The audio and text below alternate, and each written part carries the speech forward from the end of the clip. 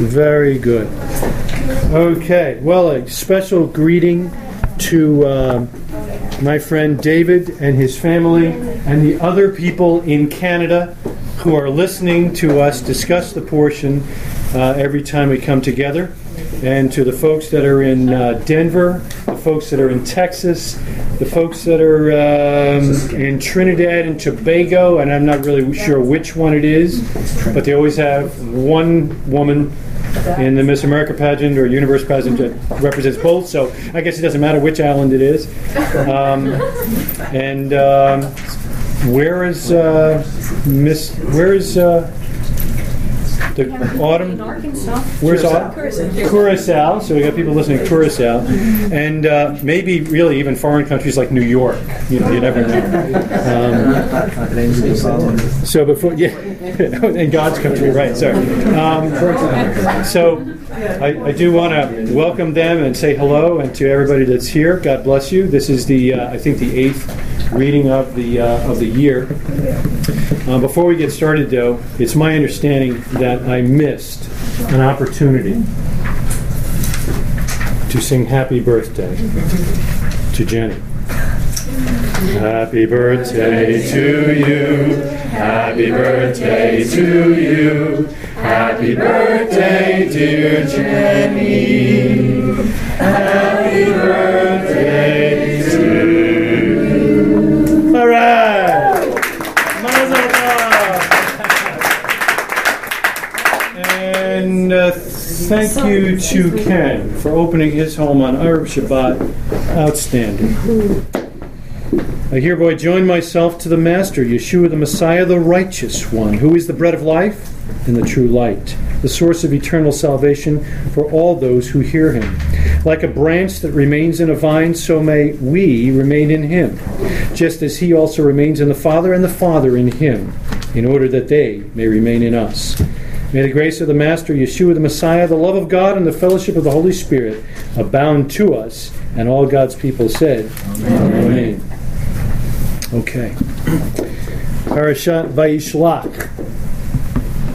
What is a shalach or shalachim? Sent one. So what does Parashat Vayishlach mean? And he sent. So we will go through aliyah by aliyah, and I would encourage you, as you have comments to make, points to bear in each one, that you'll try and focus first on seeing Messiah on each page, and then some of the other cool stuff. And of course, we want to make sure we get as much mysticism in there as we can, just to keep everybody on their toes, right? Okay. So, first question. Why does it say he sent, in my Bible says, Yaakov sent angels ahead of him to his brother Esav? Because the actual Hebrew word for angels and messengers is the same. What is that word? It's Shalach is sent one, but Malachim, right? And the actual reason behind it, according to Rashi, is because of the previous parasha. Right. It ends with angels. Angels interaction with angels. Yes. So Rashi's reasoning was, okay, we just got done talking about angels. In order for the two parashas to match and kind of flow continuously, these must be angels he sent me. Exactly. So we've got angels potentially here. Personally, I find it hard to believe that Jacob actually can send angels. That would be kind of weird, but kind of puts him on a pedestal above most men. But sure, we saw and know for certain that the messengers going up and down on that ladder last week were not just your average concert B-flat messengers. They definitely were angels. Okay, so in our first aliyah, we've got the messengers or the angels in verse 7 coming back. Little scouts sent out. They return in military fashion. We came to your brother. The Gutnik adds, but he's still behaving like the wicked Esav. He's also heading toward you, and 400 men are with him, carrying bows and little presents and gift. No, it doesn't say that. There are 400 men on horseback or whatever heading towards Jacob. So, what's the concept? What are we thinking happened here in his mind? He's coming to kill him. Army coming to kill him. Yeah, it's going to be unpleasant. So, what's he do? He makes a military move. He makes a military move. So, what's his military move? Divide the camp. Divide the camp. How many camps? Two camps. And his thinking, if he takes out one, the other one will get through. Makes sense. Okay. It's interesting because the end of last week's portion says that he, as he left Padam Aram and he's making his way back towards Canaan, and he arrives at a camp, and it's and the name of the camp is Manahaim, which means two camps. And then we pick that thought up in this portion, two camps, where he takes his family and he divides the camp.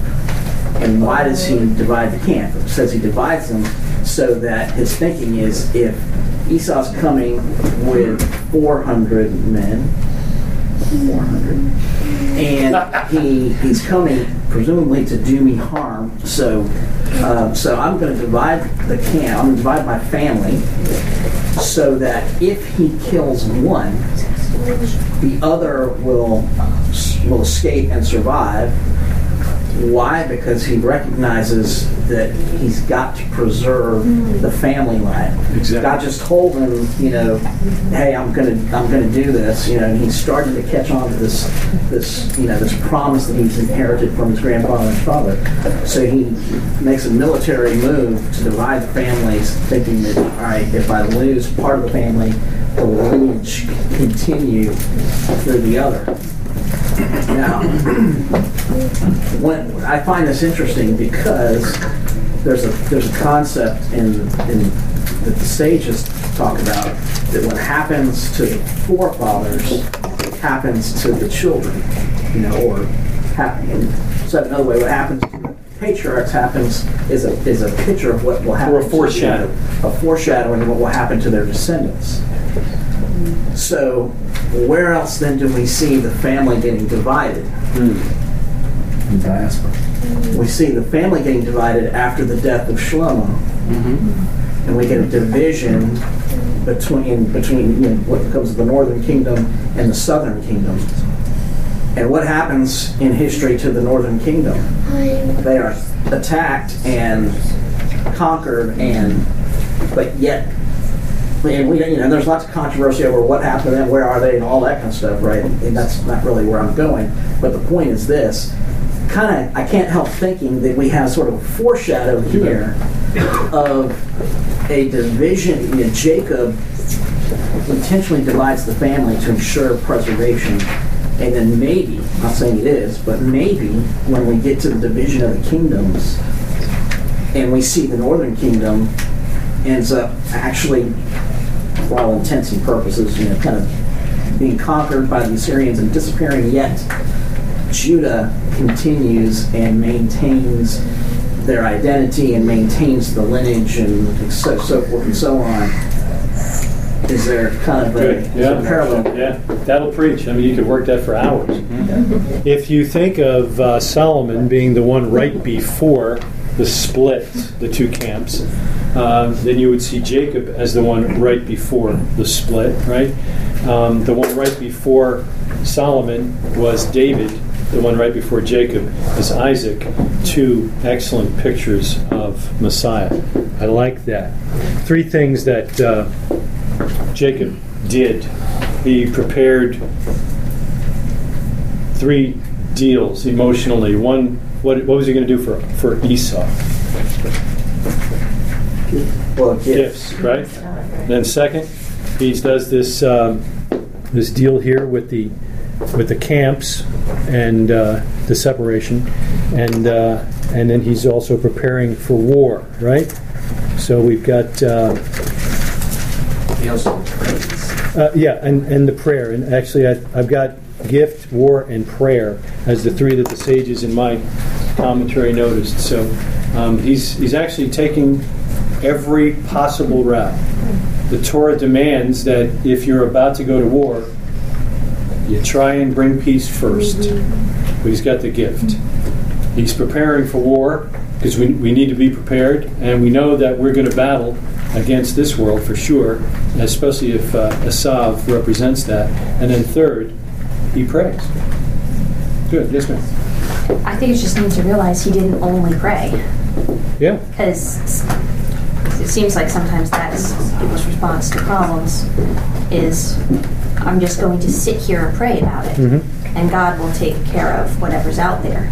But there's a lot of preparations going on there. There is. Active. There is. And I think it's a good thing that we should learn. Yeah.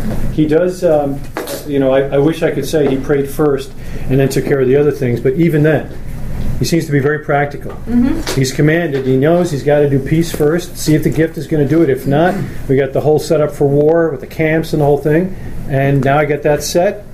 Time to pray. Our father Jacob, we saw in the previous couple portions where we see his extraordinary wisdom in how he is blessed by God, but he's blessed with wisdom in order to increase his flock, his family, all of those things. And then at the end of last week's portion, we have this odd thing where it says angels appear to him. Well, first of all, and talk about him wrestling with an angel. And now here but in the previous portion we hear him, angels appear as he comes back into the land. And then at the beginning of this next portion, not to pick on you here, but I think that there's something remarkably supernatural going on, so it's probably not too far-fetched to say he sent angels. Because the angels show up in the previous portion, and there's something very significant about these two portions as they come together. Yeah. This event is and his careful strategy as he walks through these first through Aliyot here it just reinforces the idea this is not the same Jacob that left. Mm-hmm. Good point. There's something really significant about his return to Israel and to the land. Yeah, and the sages point out the escorted by angels on his way until he got to the edge of the land, if you will. And then they pick him up when he comes back. Comes back in. Very, very interesting. And don't you love recognizing, not believing, not thinking about, but recognizing that we may be in the company of angels right now, and you just can't see them. That's cool. All right. If he needs to sit there, let him. Yeah. Sorry. Yes, go ahead. Yes, left a seat. Yeah. Going along with that thought, I liked what one of the rabbis, Levush Orah, said. Yaakov sent Esau actual angels to intimidate him. Esau would wonder, is my brother so powerful that he has a host of angels under his control? Surely I will not be able to overcome. So I thought that was kind of cool because then it kind of contributes to the fact that, at least based on the assumptions they make within some of the commentary and the way they put the words in the parentheses and add some extra text in there, it looks like it says, I'll show you. We came to your brother, and then parentheses, but he's still behaving like the wicked, parentheses, to Esau. Right. The point being that he's coming to kill Jacob and take out everything he has, and there's a change at some point in there. Yeah. And so the idea that the angels that are supposed to intimidate Esau kind of helps support that to an extent. And I think it's important that we recognize again, if you think it's odd that there's angels involved, if you wanted to write this in Hebrew and make it angels, this is how you would write it. It works either way. There's no way to change it. To bounce off that, though, the contrast is generally when this is read without it being angels, Jacob is a weak man. He's like he's bound. He's scraping to Esau. He's like, I'll give you these gifts. Please don't hurt me. I'll divide my camp. And even I've heard people criticize him. It's like, well, he's willing to sacrifice half his family. And if you consider this his first messenger sent with gifts are angels, that's remarkably different. Now it's like You can have it easy, or you can have it hard. Right. I like Here's the easy part. I'm willing to be your friend. That's good. Yeah. Does everybody know what angels look like? I mean, we're not, it's not the Charmin commercial. It's not the white, fluffy, Strong guys. Yeah. They're warriors. Military warriors. That's right. Naked babies. They are armed. Little buttocks hanging out He said there. angels. Something like that. Yeah. Flutter's not the word that should go there. And Yeah. further, Example of an angel. That's would be right. one There you that- go, Halo. Can't hear you say A it. good example of an angel would be the one that appears to Joshua. That's what I was going to Yes. say. Joshua chapter 5. That's right. Continue to bounce off my father with like. This is great. It's a little tag team match going. It's Another thing that I found is interesting is when he divides the camp, you can look at his perspective of, if they kill one, then the other can escape. But the rabbis take a little bit of a different approach, some of the rabbis.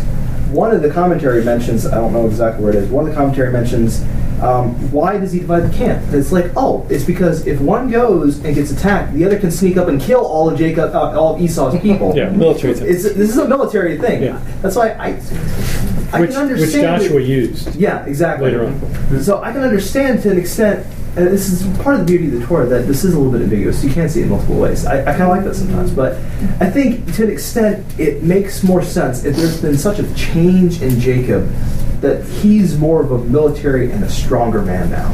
That makes more sense. That to me is more consistent with his character. And if he's already been interacting with angels, this is not something that is different. Then I think in this situation, he comes to Esau and he definitely is, humbling himself. But at the same time, he's making it clear, you will not overcome me. But it's not humility out of fear. It's actually humble in strength. Well, I'm trying to remember the prophet's name. Is it Elijah? That the host of angels around and they fled. The other people fled. What was it? Yours? Yeah. But I mean, could it would have probably been the same then as it was for Elijah. You would be afraid. I would think God would give you fear. Elijah and Gehazi was another. Open his eyes that he can see what I can see. Yeah. But if I remember correctly, they end up blinding the enemy soldiers, and then Elijah leads them into the courtroom of the king. That's what I was Yeah, or right into the the camp there. Just oh my goodness, yeah. Yes, ma'am. Did you? Some of the some of the rabbis say that that it says Jacob was greatly afraid and distressed, and so the rabbis say, aren't those basically the same thing? I mean, why did we have to repeat the word?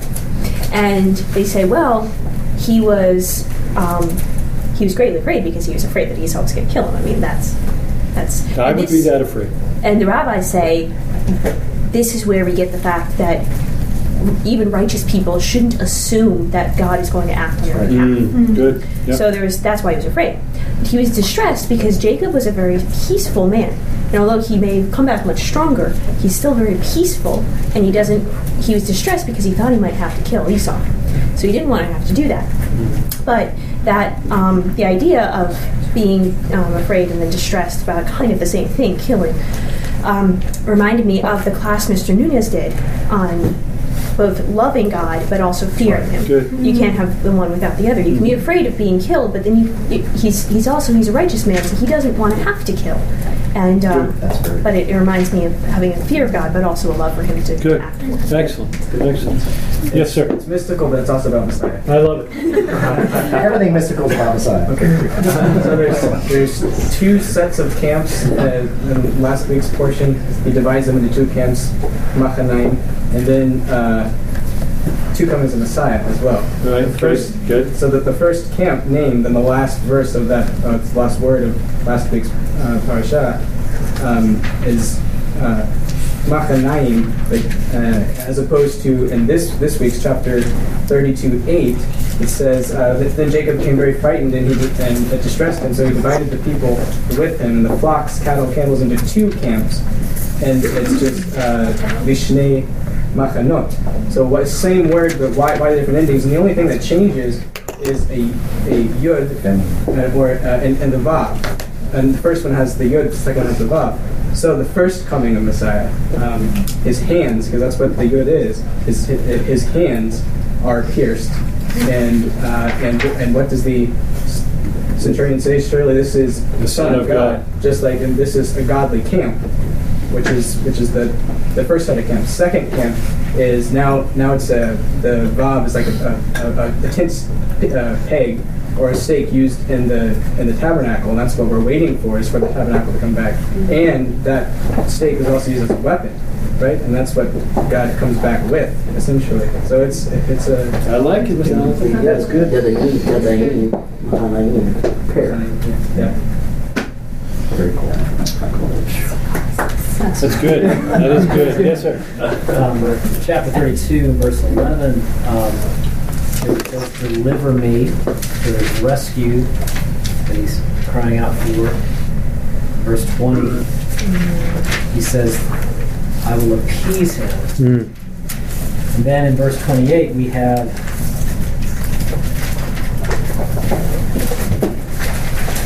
bear with me, 30. I'll appease his anger, right? Yeah. Verse 30, we have, I've seen God face to face.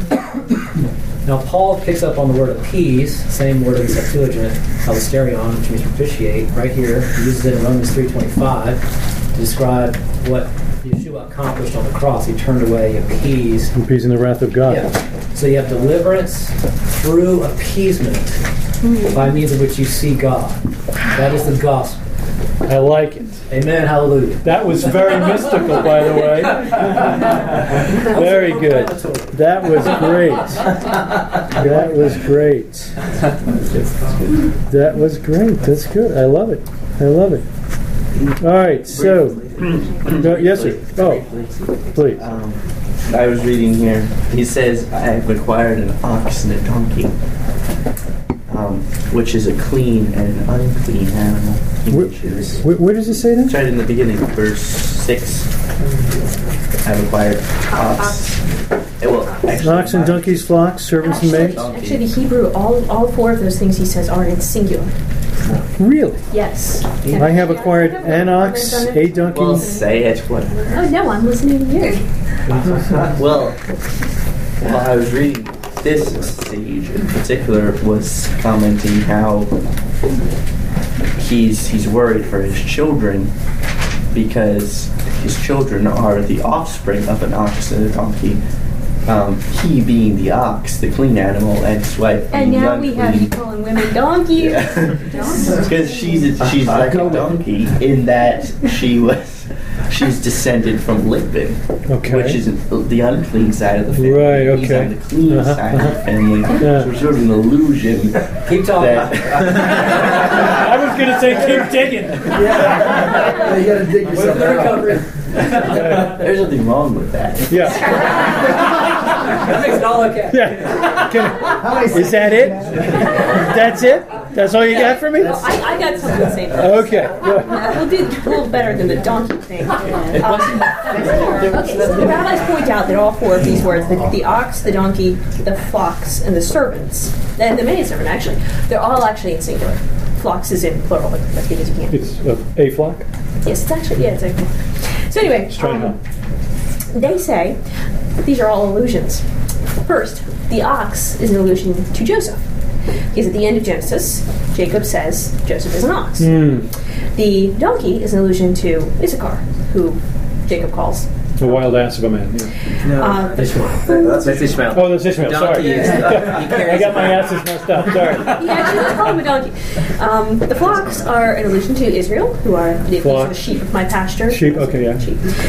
The servant is David, who is David, the my servant, sure. God. Servant And the maidservant is Abigail, who describes herself as a handmaid, a servant to the king. And so what Jacob is hinting at here is, this is a message to Esau, and he's just hinting that the merit of his future descendants. Where's Mr. Burroughs?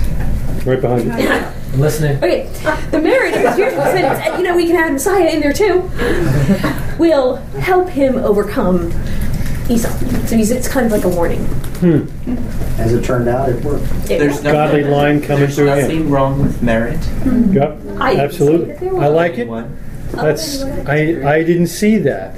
You can't because you don't see it in singular, so it doesn't catch your eye. Right. Yeah.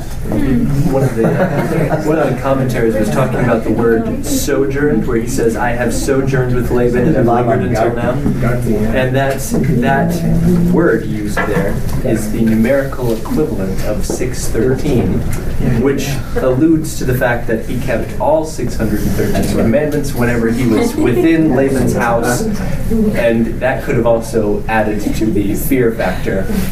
Just mentioning that to And the response beforehand. we should learn when we hear the sages say that is, of course he did. There it is. It's so for those of us that live in the diaspora, and that's actually this one of this Vaishlok is important to me because I live in the diaspora. It's difficult for me to keep the commandments. When you live in Jerusalem, it's not difficult. That's true. It's difficult for me. It's difficult for everyone. It may not seem like it is because you love God, but the culture fights against us constantly. That's true. So Imlavangarti is my badge of honor. It's like I don't keep the commandments because it's easy and a part of the culture. I keep the commandments because God said that I should. Amen.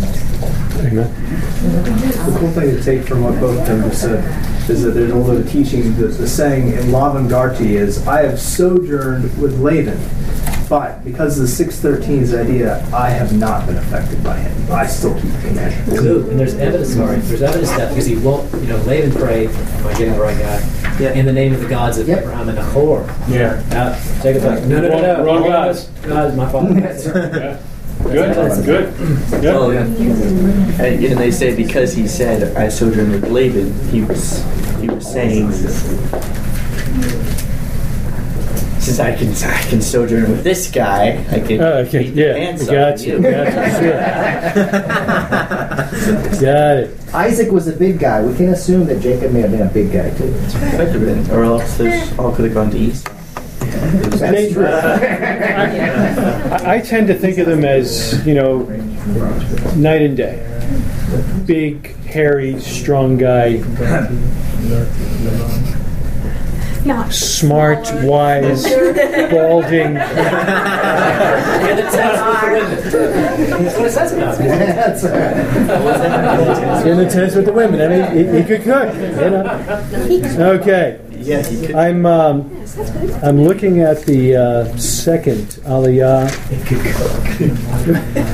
cooked the beans too. He cooked a mean stew. I mean, right? Okay. The stew was to die for. Oh, the soup was to die for. All right. The sages brought up in my Bible about that night, because that night appears 3 times. I don't know if you saw that. On 3 occasions in this current section, the Torah adds the seemingly superfluous statement that the events occurred, quote, on that night. First, in verse 14, after Yaakov's prayer, the Torah concludes, he slept there that night. It could have just said he slept there. Okay. The second one is in verse 22. After sending the gift to Esav, he slept that night in the camp. And then finally, before Yaakov attempts to save his family and possessions by transporting them across the Yabak River, the Torah states that night he got up, which is how I think this particular aliyah begins, is it?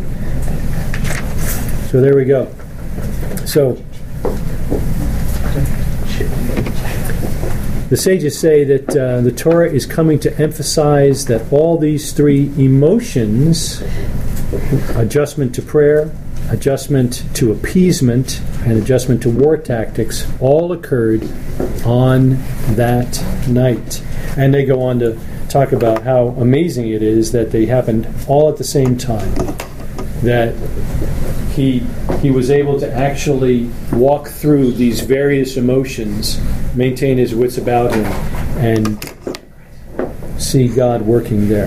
He immersed himself in all 3 activities simultaneously. So, anyway, little deal. There's an interesting passage here that the sages dig into more deeply. It says that then Jacob was left alone, Yeah. and they comment on it being more than just a sense of like physical people around him, but the idea that Jacob was so righteous, it was like in a sense that he was as though he were alone, like he was alone in terms of his deeds and standing, whatever else. And it's interesting because the sages who argue that the angel that wrestles with him is the guardian angel of Esau, Right. say that in effect, which they say is like an embodiment of evil, is a sense that like the evil was trying to prevent Jacob because Jacob had reached this high standing with God, so we have to break that. But in another perspective, if you argue that the angel is actually Hashem himself, which seems to be the case based on the prophets, Sure. is, the target. I can't help but think about the idea of like in the Psalms and also with Yeshua when he talks about like going into your closet praying, you'll be, it says, alone with God. And then you see also in the Psalms the idea of like this, like in your tents you'll hide me. That's kind of that secret place kind of idea, that language of almost being alone with God. So same sense here, it's like Jacob has set himself apart.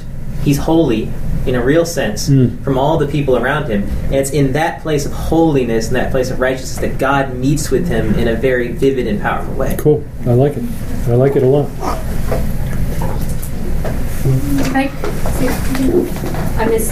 Can I go back like a couple verses to the bottom? Sure. Okay. But if you're going to work slow the rest of the time, we're going to have to kick you out. All right. Okay. But just a thing I noticed, verse 10 of 32, when Jacob prays,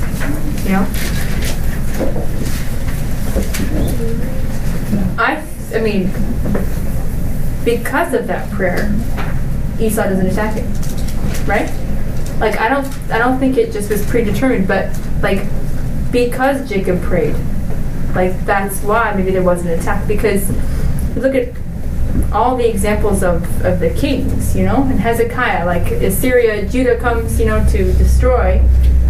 They come to destroy Judah, and Hezekiah, goes up and prays before God, and because of that prayer, God says, "All right, I'm going to destroy them," or God moves on behalf of His people. Agreed. Doesn't say the prayer of a righteous man availeth much. Exactly. It does. So just to say, to kind of say, well, he had these plans and he did this prayer, but Esau never heard him anyway. Like I think a lot of times in my own life, where we tend to say, oh well, we prayed about it, but nothing happened anyway. It's like, well, because we prayed, nothing happened. It could be. It definitely could be. I think we can see it either way. It doesn't specifically say because he prayed. No. But when I don't see that, I wonder what would have happened if he hadn't. Right. Yeah. Right? So either way, God is glorified. We run into several problems when people don't do that. Like exactly. Joshua with the Gibeonites, they make a treaty with the wrong guys because he didn't ask God didn't first. ask God, right. Yeah. Exactly right. I do think it's important that we note that most in professing Christendom have a fairly poor understanding of Jacob. He's a deceiver, he's a wicked guy, he's twisted and all that kind of stuff. So to associate his prayer with that of a righteous man, I think is more consistent with what we're seeing here. He's obviously, it looks like he's trying to cover all his bases. I'll try and appease the guy, I'm going to set up if that doesn't work, and I'm going to pray. And I think that's why the sages went out of their way to say, do you see this that night there 3 times? It's not like, I'll try the gift thing. Oh man, that might not work. Okay, I got the gift thing covered. We'll split the camps. Okay, we'll split them up. Man, I forgot to pray. We need to pray too. I'm going to pray. It's not like that. And the sages are trying to point out, he did all 3 of these because all 3 are correct and right to do. And I think we see that righteous man, and I can't argue with you that prayer, if God turns the rivers of waters and turns a king's heart in the same way, how do we know that he didn't turn Esau's heart? Because why is Esau apparently bearing down on Jacob with 400 men? Why would he come with 400 men? Unless he was concerned that he was going to get his butt kicked. I mean, why else would you come with 400 unless you were planning to take someone out or defend? Either way, it looks like war is imminent. But Esau seems like a little pussycat when they finally meet. Yeah. doesn't it? Hey, who are all these people? What's all this stuff coming by here? I mean, there's gifts galore here. It's important the way that he prays, though, is because he doesn't just ask God for something. Yeah. He first of all, he appeals on the basis of God's promises. Yeah. And then, although it's not explicitly stated here, he appeals on the basis of his merit, that he is, I've been obedient, I've been walking the way that you asked me to. Mm-hmm. But in the final analysis, he stacks it all up and he says, but you promised. Overall, you promise. In other words, you promise for a reason, but final analysis, you promise and you've got to do it. And I love the way the all bets are off. Does it here. He says, what verse? What verse? This is verse 10. O God of my father Abraham and God of my father Yitzhak, God who said to me, return to the land of your forefathers, to your birthplace, and I will be with you.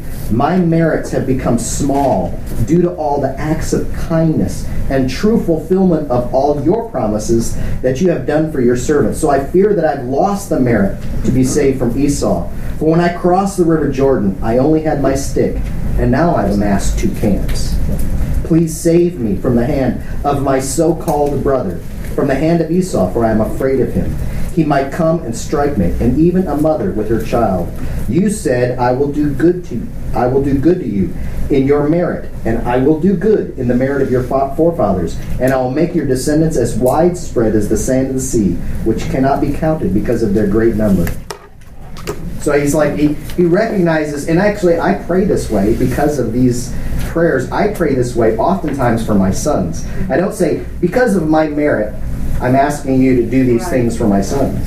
I say, because of the merit of my father, Jack, and his lifelong devotion to you, will you hear the prayer of me for my sons? And it seems to me, I mean, because that's the way Jacob prays. Because you're the God of my father and his father, and it seems to me that it's probably a good thing to remind God of the people who lead us and have been faithful to him. And for us to recognize that's the identity of the God we're praying to. That's right. He is the God of being faithful to Abraham. Absolutely. He is the God of revealing himself to Isaac. And he is the rewarder of those who seek him. Yeah. Outstanding. Yes, sir, go. I mean, that's another way I think of it is in Romans 11, for the sake of, they're beloved, for the sake of the Father, right? So another way to think of it is this is wonderful, right? The Abraham, Isaac, and Jacob. So what you're compassing who he is. He's the God of Abraham, Isaac, and Jacob. Okay, he's not the God of pagans. He's not the God of anybody else. And so through that seed, all the nations of the earth will be blessed. So in the merit of your promised seed, Yeshua, this is the same God. Then Yeshua, my righteousness, I appeal to him and his work on my behalf, that you be glorified in my family's thoughts, words, and deeds, rendering every thought captive to him. That's another way to think of it. And I guess and I'm asking, historically, a lot of the commentators of the Talmud are wanting to not necessarily acknowledge Yeshua as the Messiah. And so aren't they more inclined to rely upon their relationship in the flesh through the forefathers? And so is that where merit comes from? If you don't have Yeshua as the promised seed that you're trusting in, then you want to upplay the forefathers. We don't downplay them. The church does. They shouldn't. We know that. Yeah. Romans says we're confirming the promises to the forefathers. I think. Help me understand. I think there's no problem uplifting the forefathers. Right. I mean, the Scripture calls them righteous men and so forth, and they were obedient and so forth. Right. And God used them. But I wouldn't play one against the other. I wouldn't say you can either lift up the forefathers or you can pray in the merit of Yeshua. I'm trying to affirm both. That's what I'm trying to do. I think you can do both. I agree. And I think we, of all people, should do both. Amen. Hallelujah. Right? I'm saying I don't think the sages normally do. They don't. Talk about Messiah Yeshua. Right.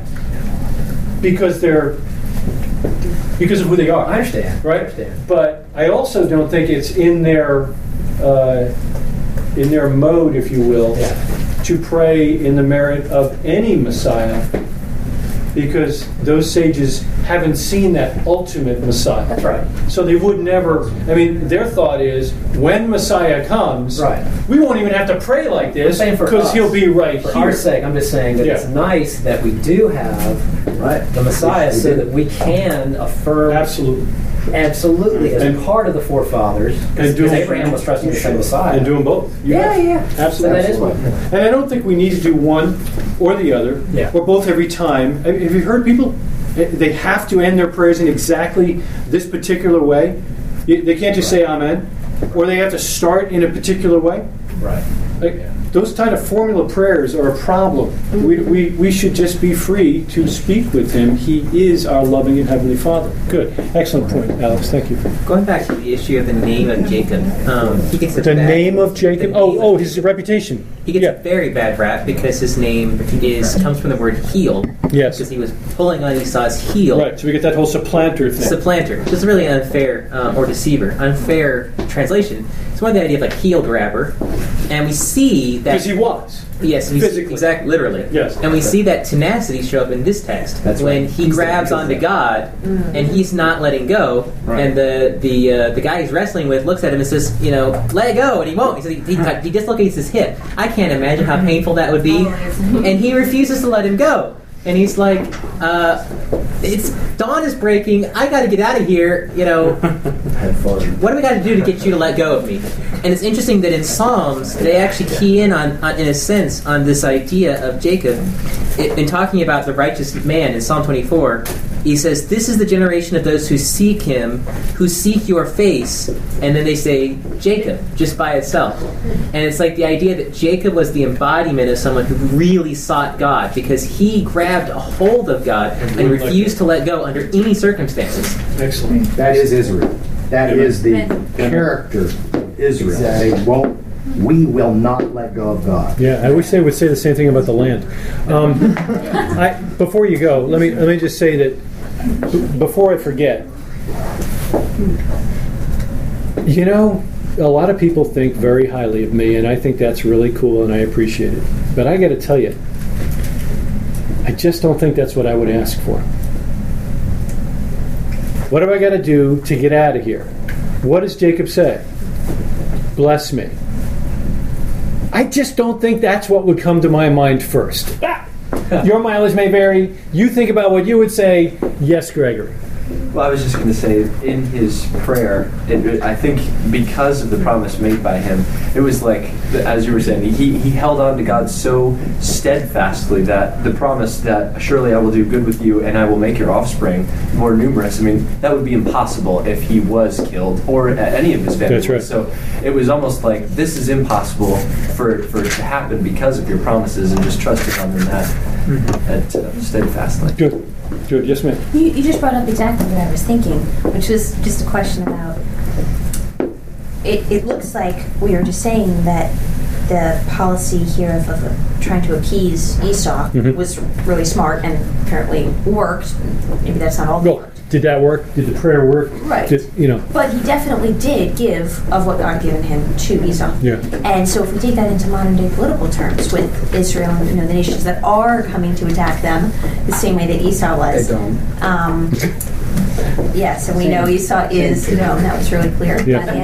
But should we take that policy of appeasement as a model, or is that totally wrong? Appeasement is a command from the Torah. If you are going to go to war, you have to give them terms for peace first, because the overriding assumption is if you're going to war, it's because you know God wants you to go to war, and therefore you will win. Right, but these are far more than terms of peace. This was a lot of stuff. Yeah, well, what is he giving him the stuff for? Peace. And notice... Isn't that exactly what the Israelis would say? We're giving our stuff for peace. Well, he didn't give land. No. But he gave stuff that's on the land. He owns it. Well, you could argue that he did, because he had been given the promises for it. But technically, I think at this point, and this is something that I think the sages would definitely support, the idea that appeasement has its limits. That's why he prepared for war as well. In other words, I'll make concessions to a point. It's why the idea of the Torah, what commands you can break to save a life. Right. There's a certain list of things that you can do that will violate Shabbat or whatever else in order to save a life. But there's also these 5 commands, like murder and adultery and you just blasphemy. can't. Doesn't matter. You die before you break them. Right. And I think that's kind of the idea here, since that, like, up to a point, absolutely, you try to appease. I think Yeshua, like, emphasizes this issue really strongly in the Sermon on the Mount. He talks about the idea of, like, you know, if you and your person are going to court, they want this from you, settle before you get there. Yep. If they want your coat, give it to them, whatever. You know, give them so- more. Give them that them and the both. cloak. Yeah. So it's like the idea that it's like in Romans where it says, as much as it's possible with you, be at peace with all men. Mm-hmm. So I think what Jacob is doing is he's going as far as he feels comfortable going. Notice he doesn't, like, you know... take my kids. Yeah, he doesn't. He has a limit to how far he's willing to go. But he goes as far as he can go to try and make that peace work. If it doesn't work, he's prepared to fight if necessary. Yep. So I think in the case of, like, with the Israelis today, I think there are maybe ways that they can finesse it. There are things that they can concede on, and there are ways that they can do to try and make peace. There's nothing wrong with making peace. The problem is there is a limit to that. There's a point where you can go too far, and I think that Jacob wisely stops short of that. Yeah. Yes. Well, the idea that the Hebrew language actually supports this concept of sort of paying for peace is also there as a mnemonic device that used in learning the modern Hebrew. There's the verb leshalem, which is to pay, and shalem has the same shoresh as shalom, which is peace. So thinking of this idea that, you know, it's not going to come for free, you know, you have to pay for peace, is I think the language itself also supports that. It's clear the limit is the land. You don't divide up the land. Nope. And the peace terms are only with the foreign nations, not with those you drove out of Canaan. Exactly. Not in the land. So that's contextually the more precise way of thinking of this. The peace treaty isn't with the people in the land, it's those outside the land. Right. What do you want to expand? And then also, I was listening to Ezekiel 36 the other day. You know, that prophecy is to the mountains. That just hit me. That whole new heart, everything is all prophesied to the mountains that this will happen. So the land is, and that connects with Genesis 15, where the covenant with the parts involves the land, including also pointing to Yeshua. So, yeah, echoing the land comments, we don't compromise on the land. That's part of the whole flowering of the gospel. Yes. Flowering. That was good. I like that. At the In end. chapter 33, verse 1, Jacob raised his eyes and saw, behold, Esau was coming. We jumped into the third Aliyot already, Aliyah? Yes, we did. We've been there. Okay, I'm just following along. That's good. Yeah, 33. Some cool things we haven't touched on. Yeah. So he divided children on Leah, Rachel, and she made servants, took maid servants and their children first, Leah and her children next, Rachel and Joseph last. Then he himself went on ahead of them. That's another hint that he wasn't a wimp. I mean, he divides his family, but he went to the front. Right. He didn't Point man. put the women in front. That's right. No, but I've heard actually explain, obviously without the text in front of him, explain exactly the opposite. Right. He sends his family ahead and he comes last. Right. Then he himself, verse 3, went on ahead of them and bowed earthward 7 times until he reached his brother. Verse 4, Esau ran toward him, embraced him, fell upon his neck, and kissed him, and they wept. Now, do you see what I see in verse 4?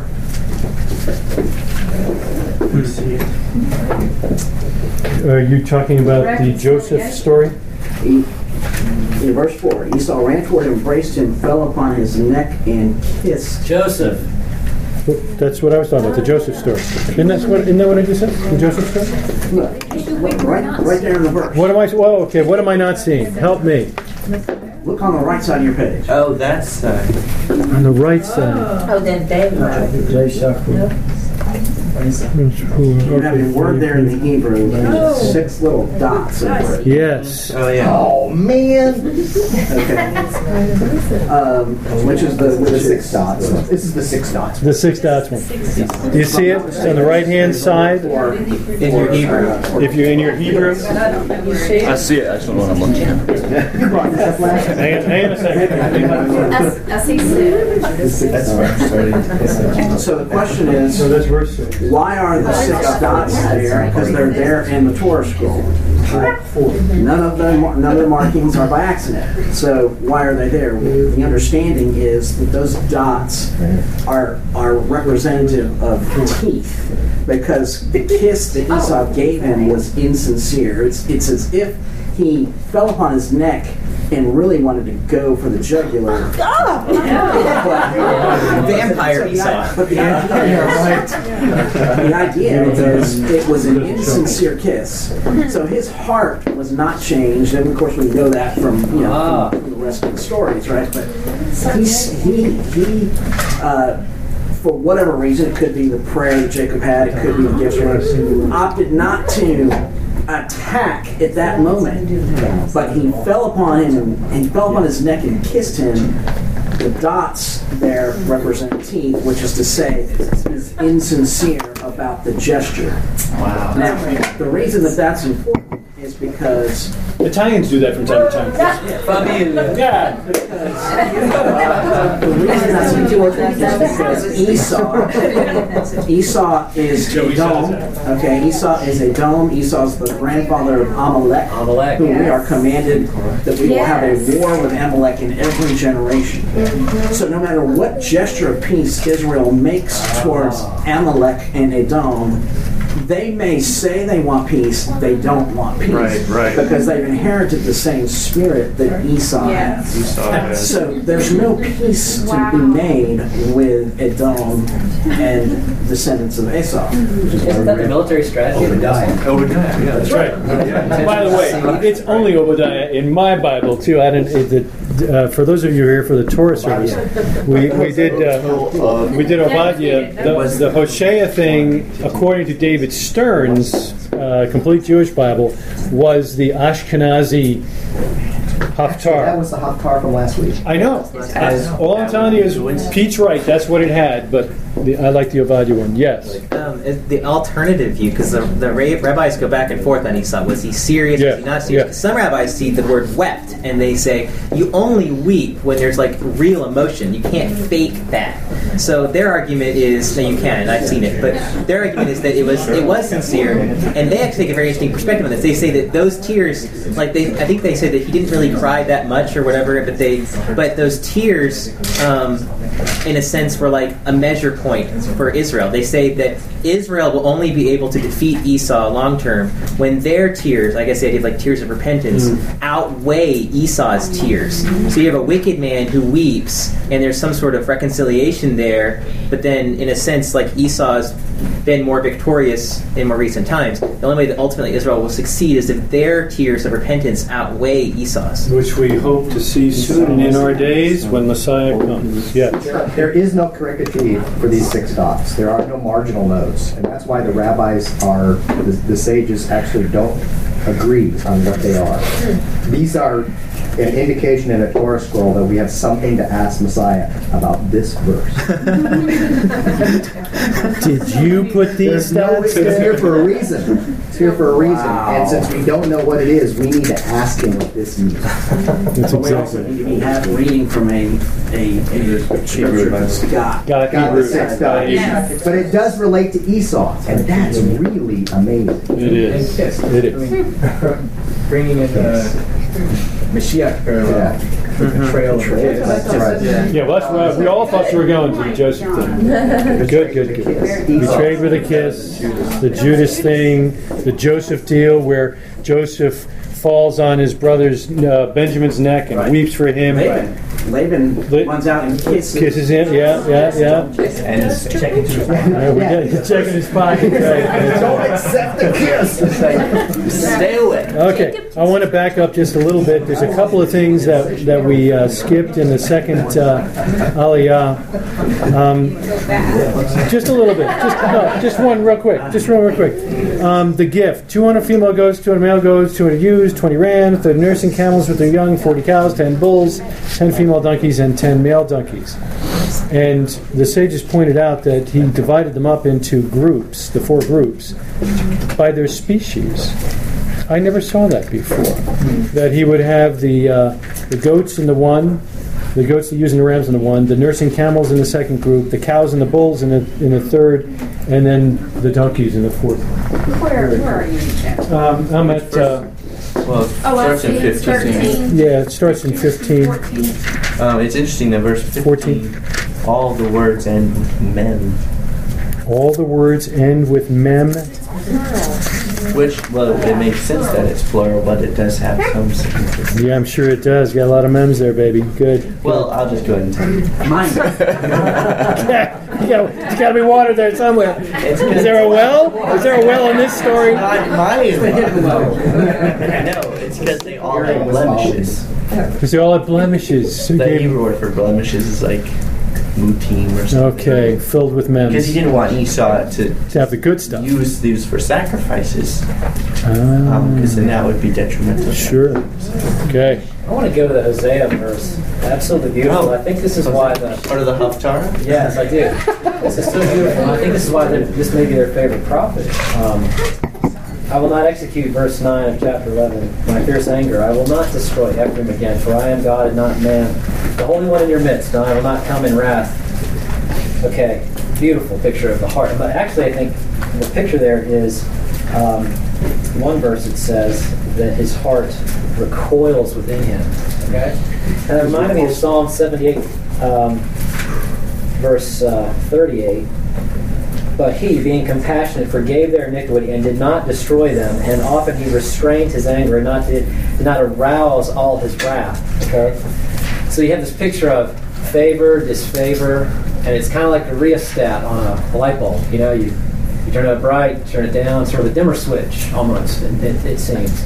And why that's so poignant with the Jacob account where he prays for deliverance through appeasement, and that's a picture of Yeshua on the cross, is that in Romans 8:3, that was an instance where he satisfied his wrath on flesh, not withdrew it, on the only innocent, uncreated man who ever lived. And so that's why it's nice to see Yeshua in those instances of withholding his wrath, not arousing his entire wrath, because the gospel is not that he just sets aside his wrath forever and ever. He satisfies it in the only person who is innocent.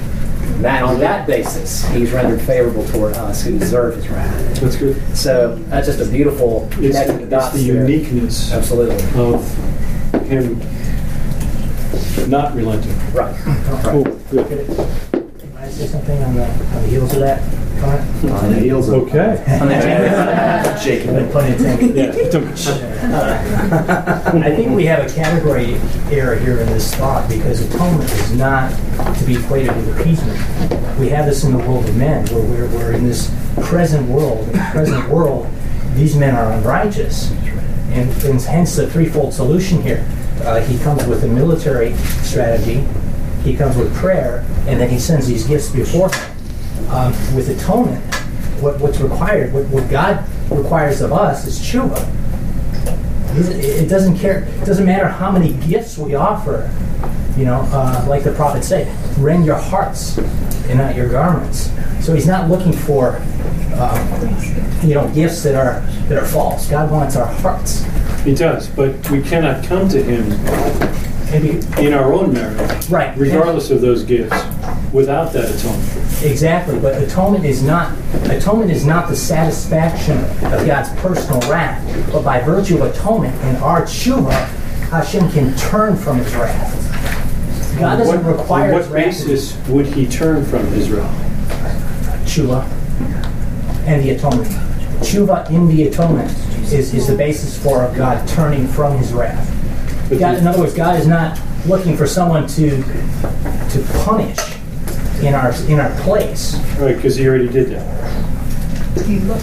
But there is no atonement without the shedding of blood. That's correct. Forgiveness. I mean, the word that we use in the portion that is used means appeasement, and that is what Paul uses to describe what Yeshua accomplished on the cross. So, I mean, that's right there in the text. There is atonement without shedding of blood. There is no remission of sin. It's a forgiveness without shedding blood. There is no forgiveness without shedding blood. Leviticus says there's no atonement. No, because it says you're going to pay a shekel that atones for your soul. Right. Yeah, there's a lot of things that cover.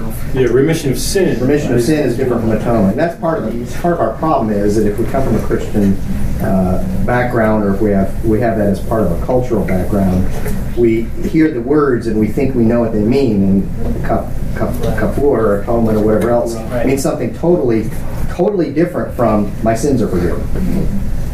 Right. I'm just saying. And so to go back to Ken's point, he's I'm not put words in your mouth, but trying to bring atonement in as a Torah understanding versus as a common that's right, as a common Christian construct, which it's not.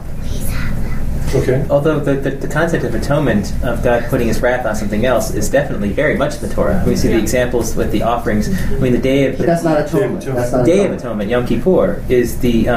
he pulls aside the goat that's set aside, and he says he puts his hands on it, and the tradition of what he's doing, partly the text, he confesses the sins of the people on, like when we have that section in Yom Kippur prayers, we're like, we've done this, we've done this, we've done this. It's like that idea is what the priest was praying over the goat, in the sense that he's putting the sins of the people on the goat.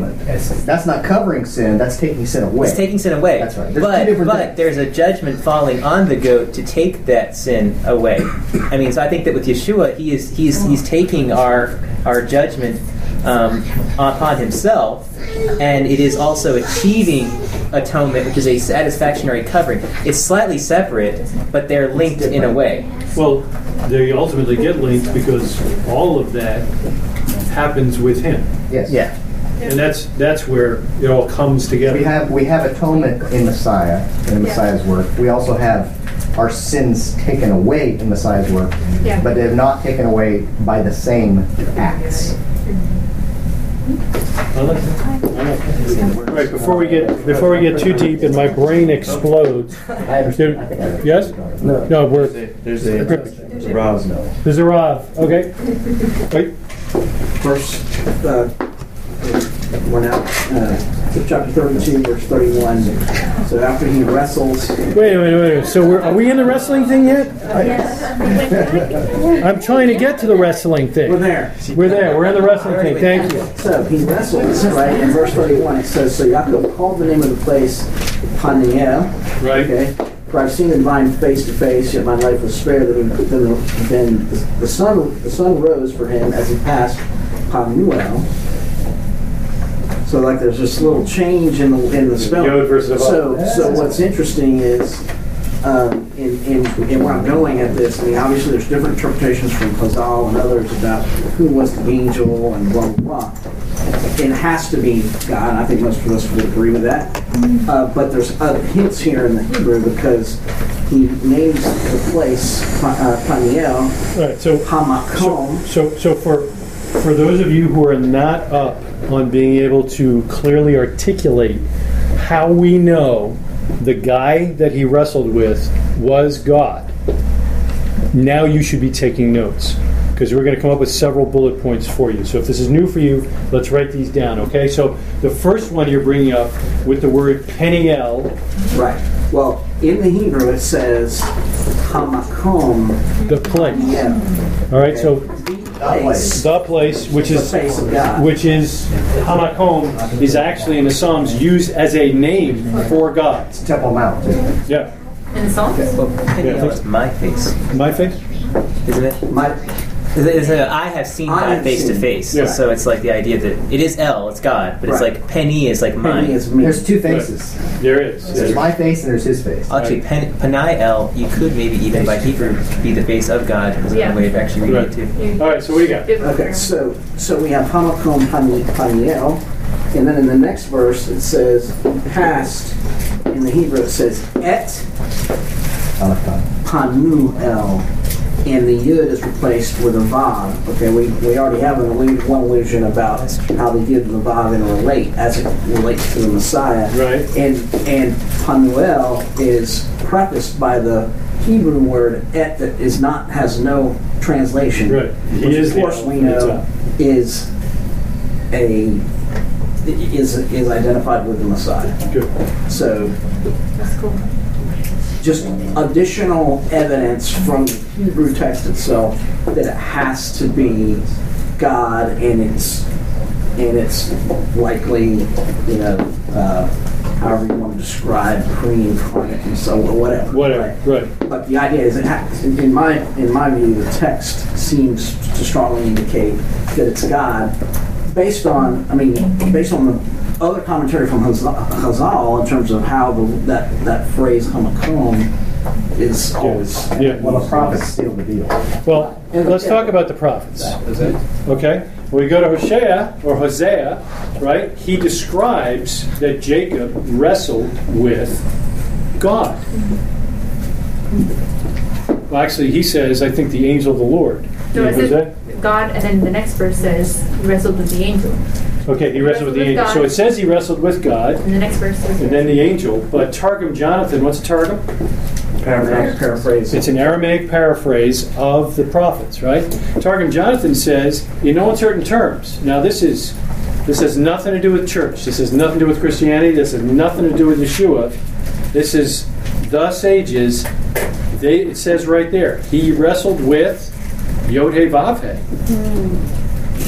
Now, if you're talking to a Jew who is absolutely dead set against, there's no possible way that God has any form or substance that you can touch, he's going to find himself not wrestling now with you, but he's going to be wrestling with Targum Jonathan or Yonatan. Over the wrestling passage. Over a wrestling passage. That's exactly right. It's unbelievable. One of the questions that I had was, I told that, by the way, to a rabbi in this room, and he had no idea. He hadn't read the Targum. well, one of the questions I had was the word for, in this case, where it says, that my translation translates it as divine. But, like that he saw the divine face to face and all that. And that's like the El. It's not the Yod-Heh-Vav-Heh. That's the word for God in that case. Yes. But then it also says, when he's talking to Esau, that it's like seeing the face of a divine being when referring to Esau. Yeah. And that confused me a little bit because it's almost like denigrating what he saw before by saying that it's like seeing the same thing when he's seeing Esau. Or the other way around. Again, an appeasement, trying to lift up his brother. And I think maybe it was just sort of like a confirmation of prayer. If you just saw God face to face, You wouldn't think he was all. would you be thinking about it after it happened? I think it'd be kind of, embedded in my mind for several days at least. A couple of dinners are going to go by. I can't remember what we had for dinner, but if I saw God's face, I'm going to remember that. I think that it's in this parsha. It's not by accident that we're supposed to actually do exactly that. We're supposed to go, wow, that's like the same idea. What is that all about? And I think that, for me, looking at it, it's a relationship between Mashiach and one who represents Mashiach, but is the ultimate evil. So it's like the opposite. Esau is like anti-Messiah. Yeah, he's like yin and yang. I'm sorry, it's not unity. It's actually the opposite. And so he's wrestled with God, and Esau is the antithesis of God. So it's actually, I think he says it for not in sarcasm, but to point out how much he's not the face of God. How different it is. But the sages pick up on that, and that's why they originally came to the idea that it was Esau. He's wrestling with Esau's angel, his guardian angel. So, wow, familiarity there or something. Yes, I got you. Then You you. look just like the guy wrestling. Yes, that's right. Well, you have more hair. What's up with that?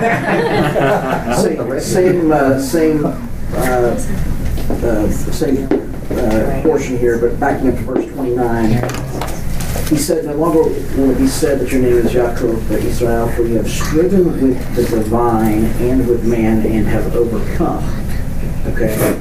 Now, in the Hebrew, that with the divine and with man is Im Elohim ve'im Anashim. Okay, so it's actually with God and with men. Right. It's plural. Anashim. So some have said that he's struggled with God and he's struggled with men in the sense that he had to put up with Laban and he's put up with Esau's mess. Right. So he's struggled with both and he's overcome. Okay, that's one interpretation. That could work. The thing that jumped out at me was we know Elohim, right? We've had this discussion. Elohim. We know there's only one God. Why is Elohim plural? Right, because it's always this notion. It's kind of like a term of endearment in the sense that it's talking about the majesty of God, and that's why we say Elohim. That's why we say Adonai, which is plural, right? Adonai's not. I'm wondering, could it be? Not suggesting that it is, or maybe I am suggesting, but could it be that Im Elohim ve'im anashim, it's one man, but the text uses the plural as another way to emphasize there's something unique about this man. That could work for the pre-incarnate whole Yeshua thing very, very nicely. I like that, yes. Oh, wait. I think John Yes? is next. I'm sorry. Defer? I'm gonna, keeping us moving here a little bit, skip ahead to the next chapter. Oh, hang on one second then. Anything else in this with the wrestle? Oh. Okay. To pick up on the Esau's described as the divine face, I think in the Midrash it says that Elohim is the name that always denotes judgment, or like a judge. So when he saw Esau's face, he wasn't very happy to see him. He was right, as if it was a judge. So that helped me kind of get it. Okay. Okay. Yes. Can I, just to get my voice on the Please, order. just so people know you're here. Yes. This is Jeremy right now. Yes. I'll go real simple here. Simples works for me every time. I have always thought that it's cool that it was wrestling. That God or whoever didn't show up and say let's play checkers or chess or something. I mean, it was like it's a manly thing. Yeah, exactly. It's like a physical struggle. I'm sure there's a lot more to that, but like I said, I just want to get that on there. I like it. Jeremy's joining the wrestling team next semester, by the way. Let me read this this particular paragraph in this version. This is the Gutnick. I just think it was cool. The angel said to him, "What's your name?" Yaakov, he said. "Please be patient," he said. "God will reveal himself to you in Beit El, and then your name will no longer be Yaakov," which denotes trickery and deceit, but rather Yisrael, suggesting that the blessings were authorized. "Because you fought with an angel of God, and with Lavan and Esav, and you have overcome them, I will be there too, and I will consent to your blessing then." Now I know it's kind of full and sort of adds a whole lot in there, but it's interesting. Why would an angel? See, I think the sages messed up in their translation. The paragraph starts out implying that the one he's wrestling with is just an angel, and he talks about God. But by the end, the angel's going to be there consenting to the name change. Angels don't have to consent to name changes when God does something. So I think it implies that whole God thing very nicely. Just to pick up on your comments, Jeremy, about the wrestling, right? And of course, the name Israel means who strives or wrestles with Hashem, which and I know we kicked this concept around in our Zadik class before, but to me it's worth repeating, because on one level, there's always the debate about, who is Israel, right? And that debate's happened, it's still ongoing. The sages have debated it. But on a drosh level, just kind of droshing this out a little bit, Israel are those who truly struggle with Hashem, who engage, pay the price, because what happens to him? He ends up limping.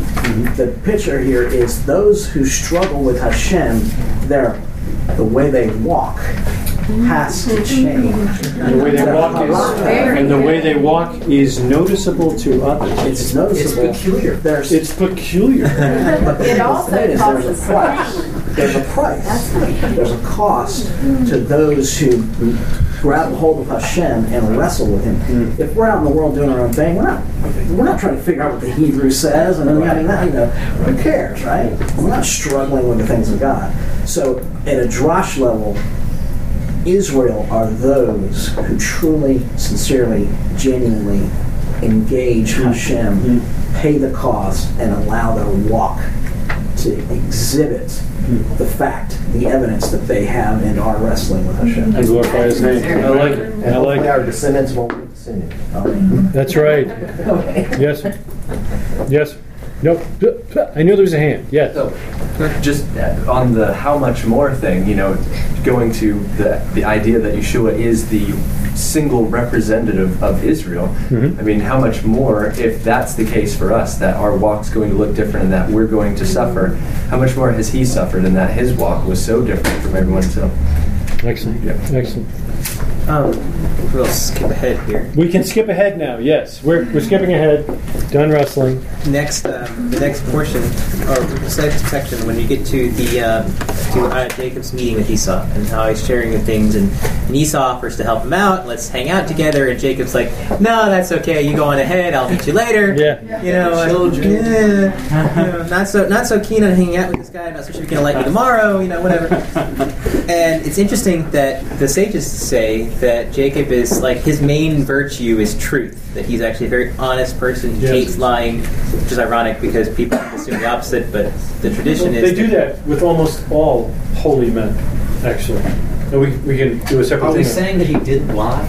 No, we're not saying he didn't lie. The sages actually argue how is it that he's so filled with honesty that he didn't lie? How could this not be a lie? Sounds like a lie. By the way, their answer is not where you're going, right? Kind of, but you continue. Please. Well, in this one of the things that he says is, you go ahead, we'll take our time until I get to you and Seir.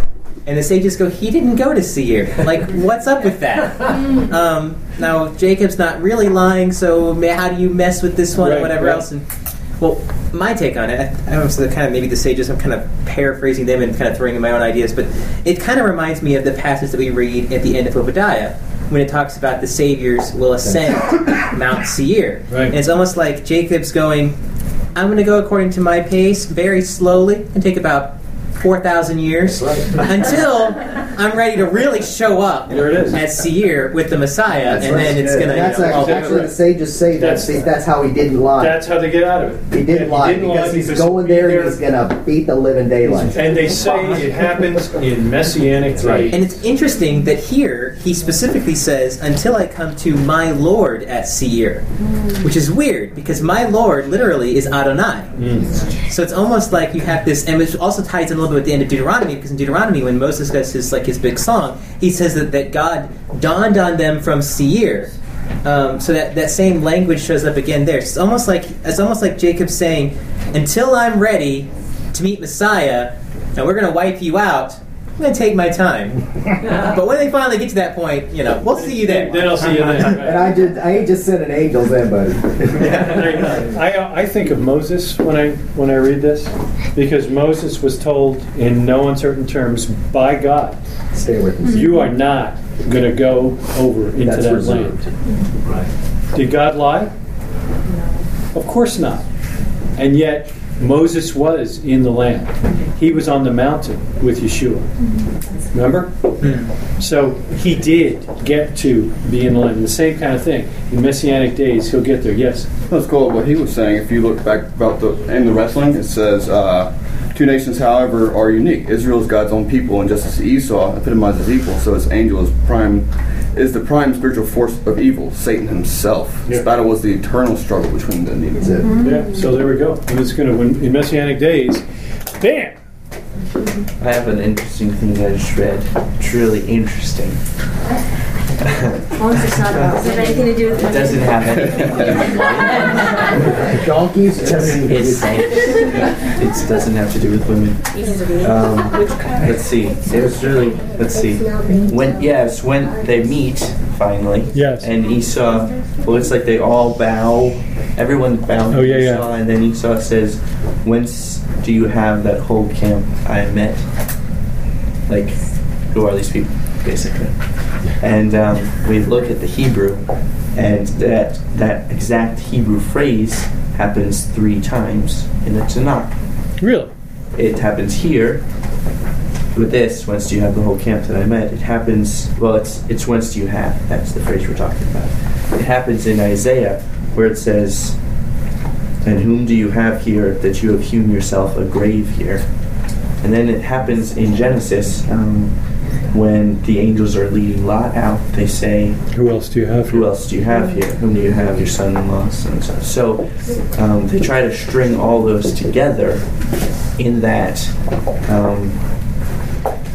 Esau meets Jacob here, and he says, well, this is right after the angels, because it's traditional that the angels that Jacob sent were beating Esau's guys up, and they were killing them, like just slaughtering them. They have a big thing about like how they would respond, and anyway, that was how you work in the Isaiah passage, because there's like the 400 guys Esau's going with, they're just like all dead, hewn the graves and stuff. So they're in graves. So that was the Isaiah passage, and then Esau, he sees all Jacob's kids, so he says that one from Genesis. And he says it because traditionally, when Esau and Jacob are in the womb, Jacob says to Esau, we're two brothers, and there's two worlds, this world and the world to come. In this world, you can drink, you can have fun, you can get married, and you can have kids. You can't do any of that in the world to come. So why don't you take this world, and I'll take the world to come. So Esau's like, okay, in the womb. This is in the womb. So they do that little agreement in the womb. Shaking hands. Years later, Esau comes up and he sees all these kids, and he's like, who do you have here? This quote from Genesis. Yeah. How'd you have all these kids? I thought we couldn't do that here. Yeah, isn't that like you're not supposed to reproduce, basically? Because that's you're for the world to come. Right. So Jacob says that this is the portion God has given me here in this world. So Esau's like, well, if this is the portion in this world, how much more is Jacob's portion going to be in the world to come? So why don't we go halvesies? So that's why he says we should join together. Let's go along together. Yeah. That was what he said. But then Jacob scrammed out. That was basically cool. Can't go halvesies with the wicked. Can't go halvesies with the wicked. What's interesting about the not having children in this life, and you would ask, why do you have all these children? Why? Because the children are the way the promise comes to pass, right? So if he can get Jacob to, just playing along with the Midrash, if you can get Jacob to agree to having their kids, then he's stopped the plan of God. That's right. That's right. I love those intricate weavings that the sages do sometimes to bring home a point. Church fathers do the same thing. Some of your most favorite sermons are these intricate stories that you hear that help you to learn a theological truth or a truth of the Bible. So that's good stuff. But that one was, I gotta admit, amazingly weird, but I enjoyed it.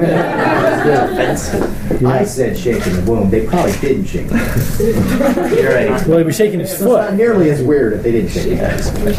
Babies talking in the womb. Yeah. Well, they learned the whole Torah in the womb. Sure. Okay. So I think. Daddy, are you going to? I really want to hear what Jeremiah. I beg your pardon, Jeremiah. I did not see that hand, sir. Yes, sir. Is it okay if we go to verse 16? So a few verses later. 16. Is that on that day Esau went back to Seir? Yes. Outstanding. That's exactly where I was, Jeremiah. Thank you. Oh, were you guys Please, about sir. that? Okay. Well, there's interesting commentary that goes along with that. In that, in the sage's eyes, what they include there, it says, on that day, Esau went back to Seir, his usual hangout, parentheses, alone. And Rashi says, why did he go back alone? How do you say that? And the 400 men. Yeah, what happened to the 400 men? He has 400 men with them. He went to fight, and then all of a sudden they're just gone. And that ties back also to what you're saying earlier. He obviously was coming to fight here. And he says, well, the 400 men, they slipped away one by one. And so it's interesting commentary that's it's talking about that, going through that. Celtic mercenaries. Yeah. Why did they slip away? It's because they saw Jacob, and they saw that the angels that came to meet them, the angels come, and when the angels first come, they start getting into an argument with the soldiers. They start saying, oh, who are these men? Strike them, strike them.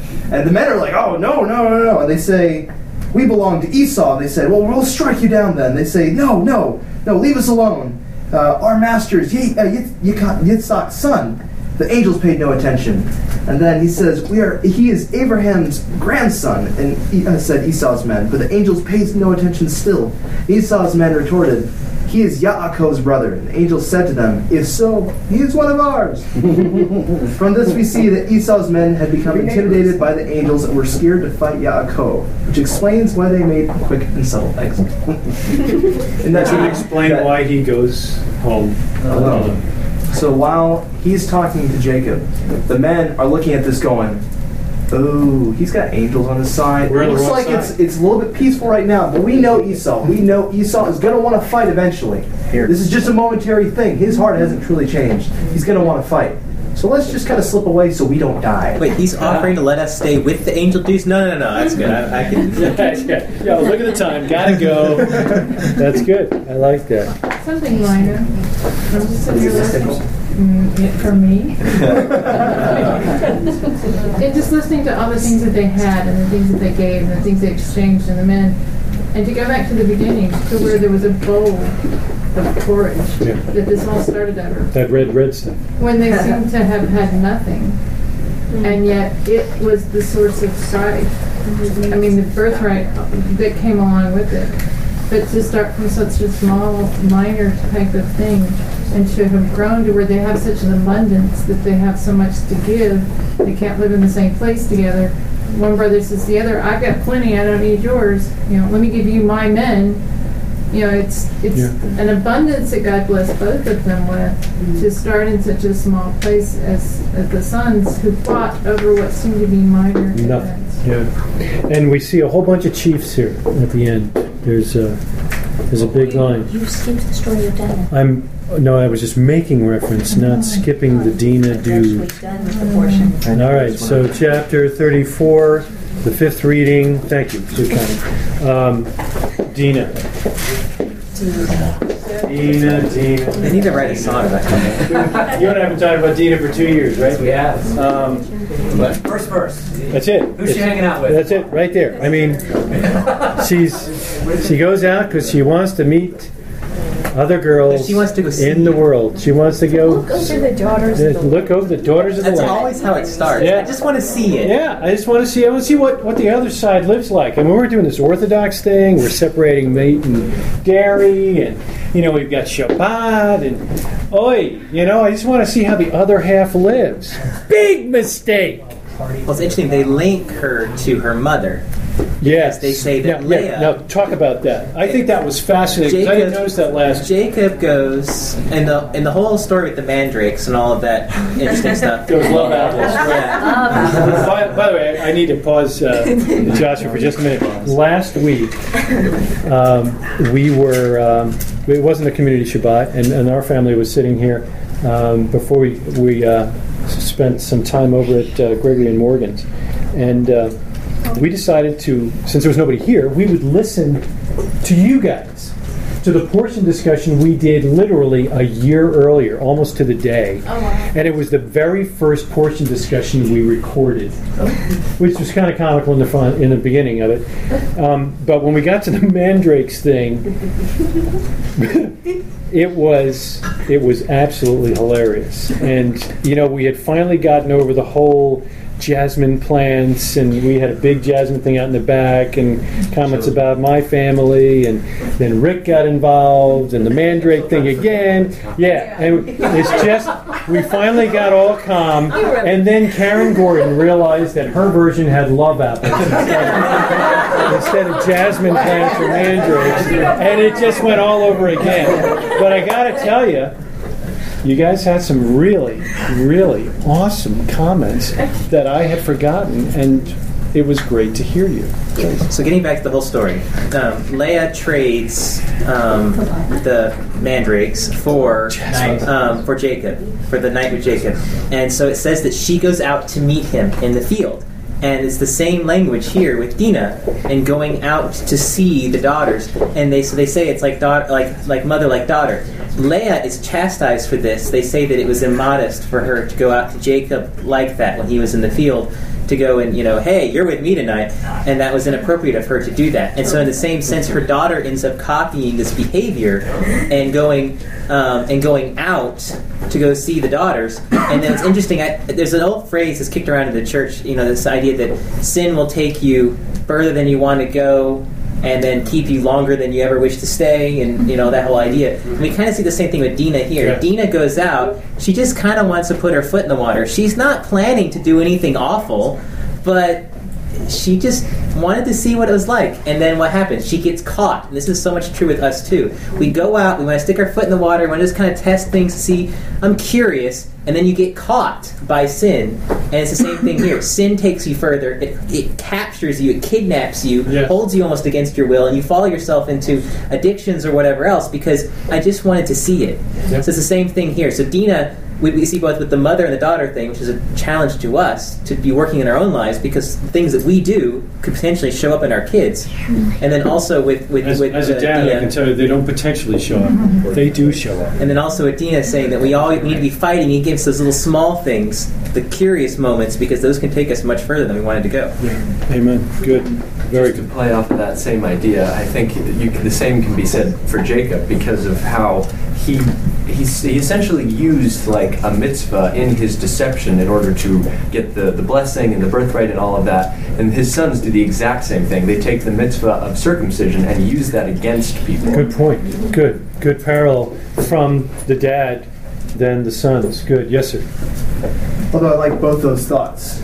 I also mentioned... That means semicolon, new paragraph, different direction. Yes. Rashi attempts to do what many of the other sages do and making pretty all the patriarchs and their children appear more positive, regardless of their actions, because... Which is a mitzvah to do. It's trying to find the positive in doing. So Rashi makes a point that although what she did may have been wrong, she had the purest of motives. She desired and was seeking means to increase the number of tribes. Essentially, she wanted to bring Gentiles into the family of Israel. Mm-hmm. So that actually can have an interesting side point of what you're saying, though. Mm-hmm. Sometimes maybe motives don't necessarily count for everything. Yeah. Well, it's like I've heard the argument from kids in public school who said, "I'm going to public school to go be an evangelist." Yeah. To witness to the world. That's great, but you realize the world's witnessing to you too. That's exactly right. Yeah, it's interesting. I don't know why they always mandated me. Yeah. That same concept that you brought out from the sages is the positive side of what Joshua was talking about. The sages say that Leah would have been, she was firstborn, right? Isaac was secondborn, so she probably would have been... Jacob was second. Isaac was secondborn. Jacob. Isaac was secondborn. Right? And that since Leah was secondborn, that probably, Leah was firstborn, that she probably would have been for Ishmael, and Rachel would have been for Isaac. Yeah. So that would have been the whole idea. Esau and Jacob, not Ishmael and Isaac. Because Esau. I'm on Ishmael and Isaac. No, he's right. With Leah. Right. But it's a generation off. Rebecca was Isaac's wife, not Rachel. Your generation off. It's generation off? Yeah. Okay, yeah. They're right. I'm a generation off. Okay, so Leah would have been for Esau, the eldest. Thank you. And Rachel would have been for Jacob. But Dinah was for Esau as well. Right. Well, that's the point, right? That they were saying that Leah, being the outgoing one going out, would be strongly causing tshuva to these people, and she would have been ideal for Esau to bring him to repentance. And like mother, like daughter, then Dinah gets a bye because she's going out to bring them to repentance and all of that.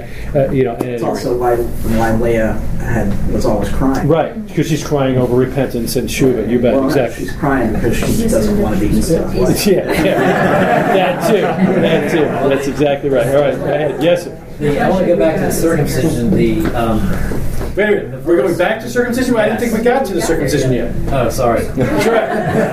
Now we're fast forwarding to circumcision. Jeremiah mentioned this as a side effect. Oh, yeah. You mentioned it as a side effect because you mentioned using it. Yeah. Using it. Okay, good. And it's interesting. Oh, yeah. It's using the mitzvah. It's interesting in this chapter. I think, Rick, you mentioned a long time ago that it's surprising that Paul didn't pick up on this in Galatians.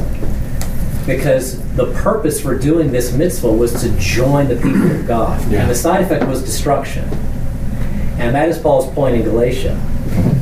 The use of a mitzvah, having been born again and trusting in Messiah's finished work, is a good thing. The misuse, meaning you're trying to join God's people through, frankly, the Hagaric solution, something in the flesh, leads to destruction. Right. Every time. Every time. And so that's what happened with these men. We're going to join the people of God in the flesh. You're dead. And Paul says it's a false gospel. If we think, anybody thinks that something you do in the flesh can cause you to join the people of God. Earn your way into his family. Exactly. Good. Excellent. Yes, sir. Just kind of picking up on that, on the same idea.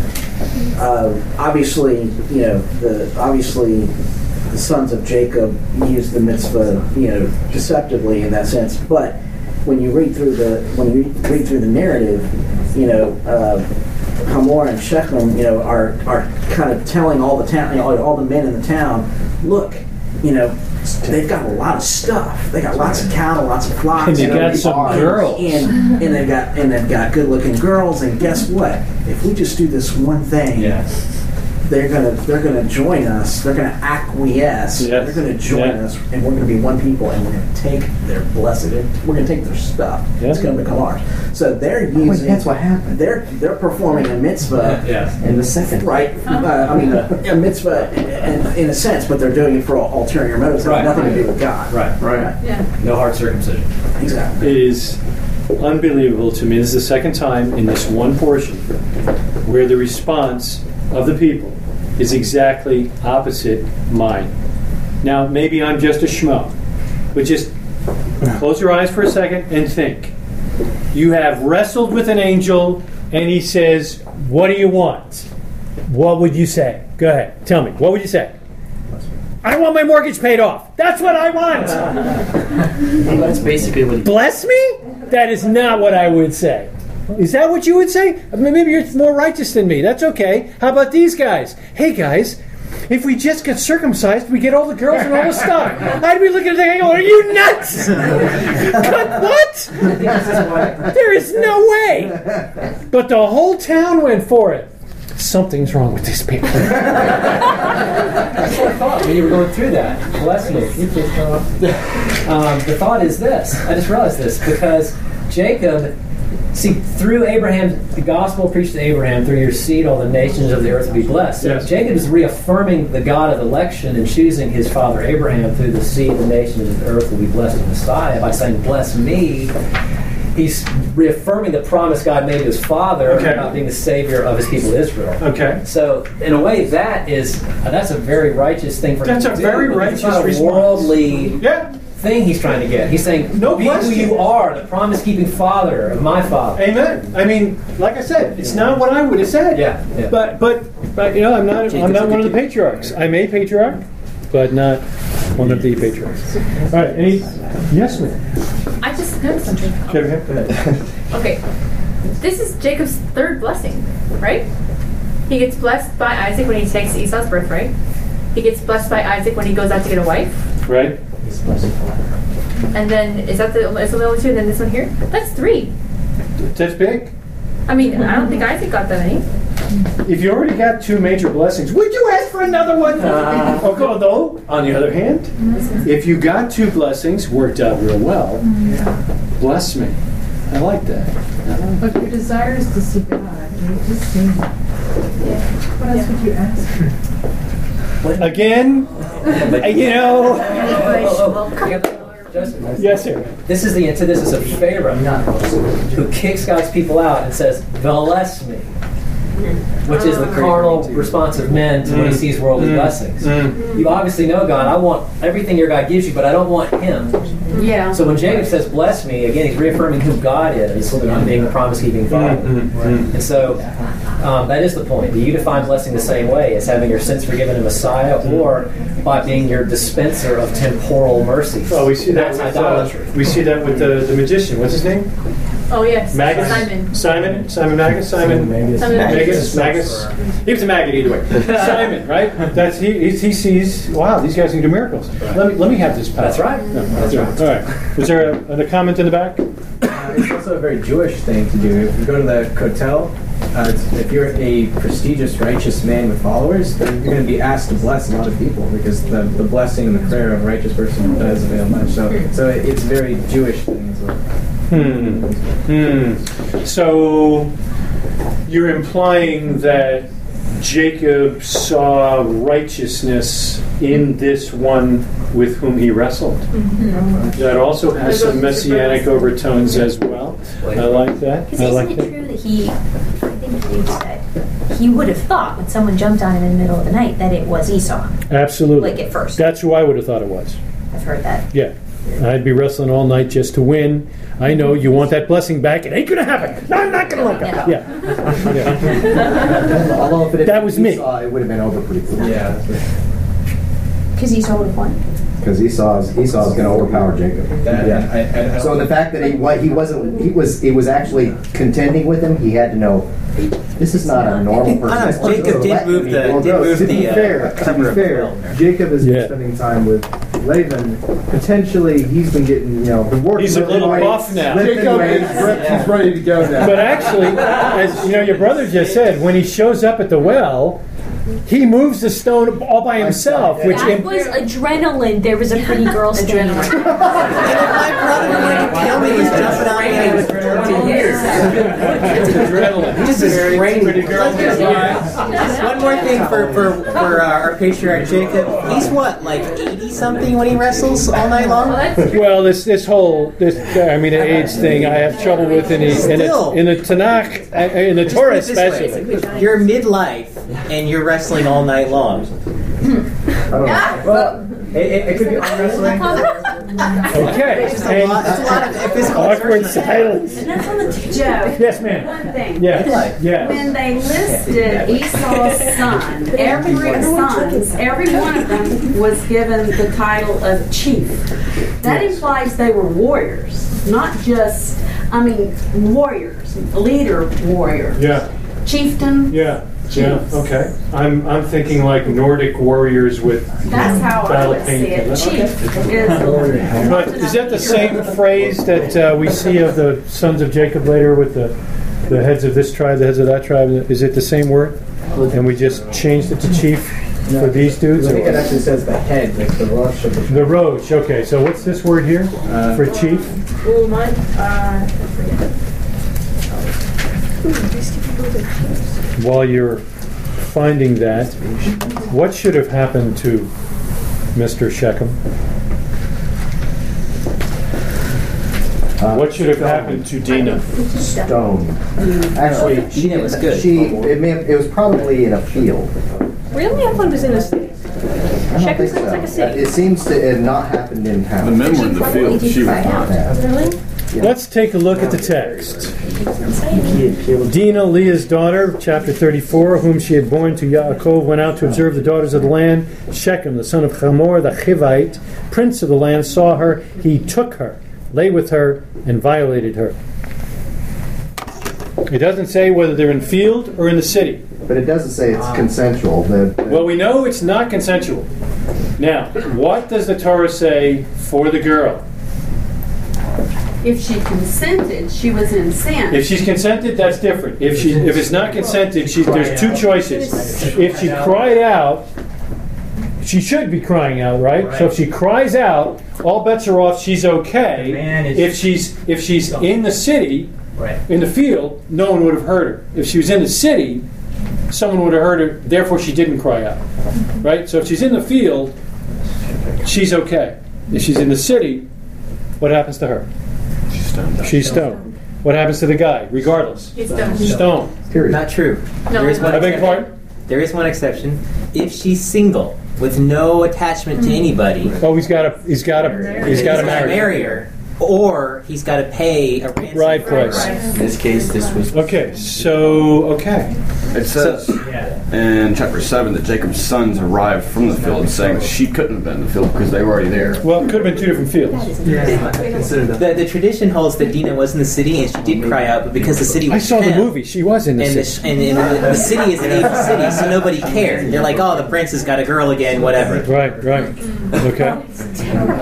So That's what the tradition is. I can see it. They say that Shem, by the way, was the most honorable of his father's household. That's right. What does that say about his father's yeah, household? I mean, let's think about it. He's got a twisted view of love. He's got a twisted view of love. Yeah. If he's the most honorable, there must be all kinds of nastiness going on in this town. He appealed to her emotions. Yeah, there's How typical is that?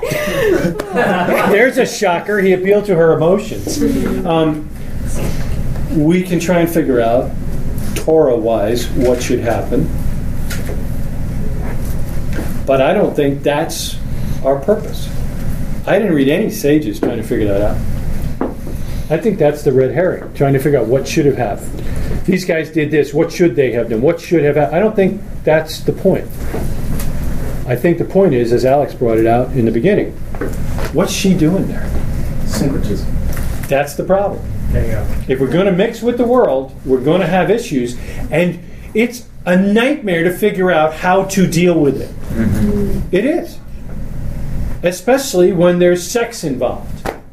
It's as simple as that. And I know I'm preaching to the choir, but we all know of people, it may be in our own homes, in our own families, where we've had issues where we've been involved with the world in some way, whether it be sports or music or give me something else. What else we got? Wood chopping, whatever it may be, And our kids are involved, and all of a sudden, we're having to deal with stuff, issues, life that I don't think God ever intended that we'd be a part of. Right? There's a big difference between being salt and light in a wicked and corrupt generation, and actually trying to do whatever we can to be a part of the wicked and corrupt generation. Right? Okay. Other comments on Dina or the... Was she like Lot's wife in that way? I guess. Okay. Godly family, but what does that mean? She perished because she was still hungry for Sodom. Yeah, and you have to wonder how godly a family it was if the father, and I'm not trying to diss the guy, but the father was seen as jesting by his sons-in-law. Yes. And the wife turns around. Right. And wants what she's leaving. So, wow, bad deal. Yes? The counsel for us today is to remember Lot's wife. Yep. And not look back. Yep. And the master said, he who sets his hand to the plow and looks back is not fit for the kingdom. Amen. This is the last that we read of Dina. I was just going to say, does anybody know what we get here as far as children? Is there a line here? Well, possibly through Joseph later. There's a tradition that there is a daughter born of this. Wow. And that she's ends up being the gal with the long name that starts with A. Honestly, a holy woman. A holy woman. But of course, the other tradition is that she comes from Potiphar. But yeah. But Asenath or okay, cool. Other comments? There's been a lot of speculation on her life. Well, yeah. I mean, if you read The Red Tent, which I don't recommend, that's Or you the just put that on son. yeah. Okay. So she did not recommend that. I did want to point out something about somebody just said something about, I don't want to diss the guy. Who were you talking about? I was talking about Lot. But, Lot and Lot's right, and wife. you said his wife looks back, his family thinks he's joking, but then if you look in the very first part of chapter 35, Jeff's thinking we were up to now. I'm on chapter 35 and verse 1. That's what I thought. Yes, indeed. So if you look into that, I was pointing out to Mums that for some reason Jacob has to tell his whole family to get rid of their foreign gods. Oh, yes. What is that? Well, This is Jacob's household. The sages say they just plundered Shechem, and they got that stuff. Perhaps. But yeah, why did they take those? Whatever. I mean, you And- think it's like what doesn't mean anything is gold. And I don't think so. It sounds much more to me like what Moses is telling the children of Israel that are on, get ready to see God. Yeah. So take your shower, change your clothes, etc., etc., etc. But it sounds to me like they had them, and he's saying, get rid of those things now.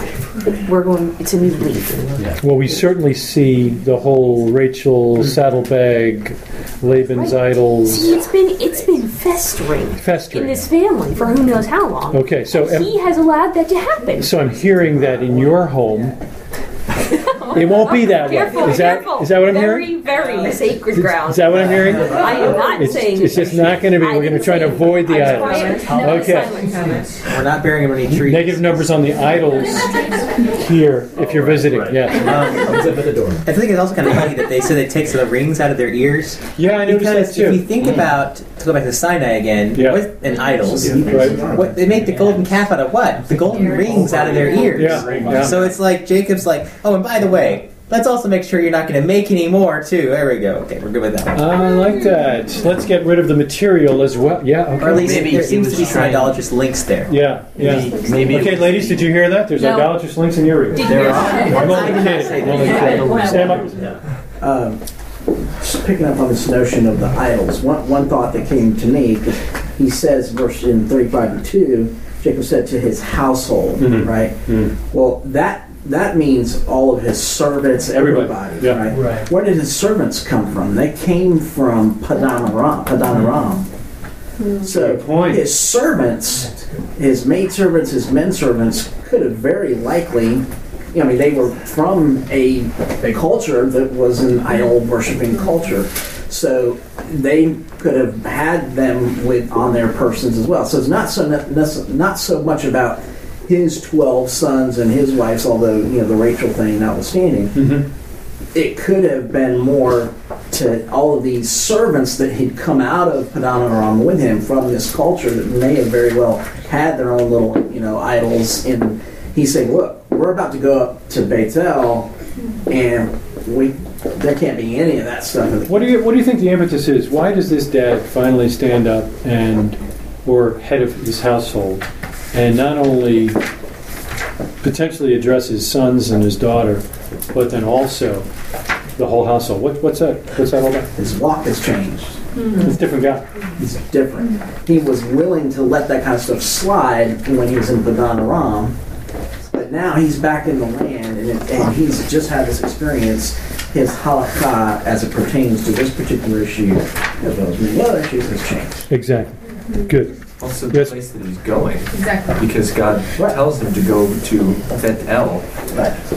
So. Good. Good. Yeah. We're going up to the house of God. Let's think about it. Ramallah. You could also say that. Yeah, go to Ramallah. You could also say this in relationship to the children of Egypt as they came out of the children of Israel as they came out of Egypt, and they were all at the base of the mountain, and he's proclaiming one decree for everyone, whether you're part of the family or you've attached yourself in some way to the family. Ooh, I like it, Johnny. I like it. One rule. One rule for everybody. Doesn't matter how you came in, whose you are.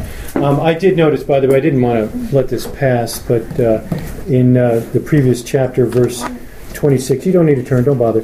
They killed Hamor and his son Shechem with a sword. They took Dinah out of Shechem's house and left. I'm just wondering why she was there. But hey. Yeah, it's probably being held against her will. Girl napping. We have to assume it's that for the sake of her reputation. But after she was violated, Shechem's not there. He's negotiating. So yeah, but it was 3 days later. I mean, they had gotten circumcised. Maybe he just went ahead and took her. The question was why she was still there. That was part of the deal. She was there because they were there. Yeah, okay, good. Yeah, all right. that all makes sense. Yes. Were you next? Or you got you. I got you. So you're next and you, yes. And we're finishing up. Okay, so we're in chapter 35. Jacob arrives at Bethel, which is where he stopped on the way when he was leaving the land. Now he comes back. Coming back. And verse 10, God said to him, your name is Jacob. You shall no longer be called Jacob, but Israel shall be your name. Thus he called him Israel. God said to him, I am God Almighty. Be fruitful and multiply.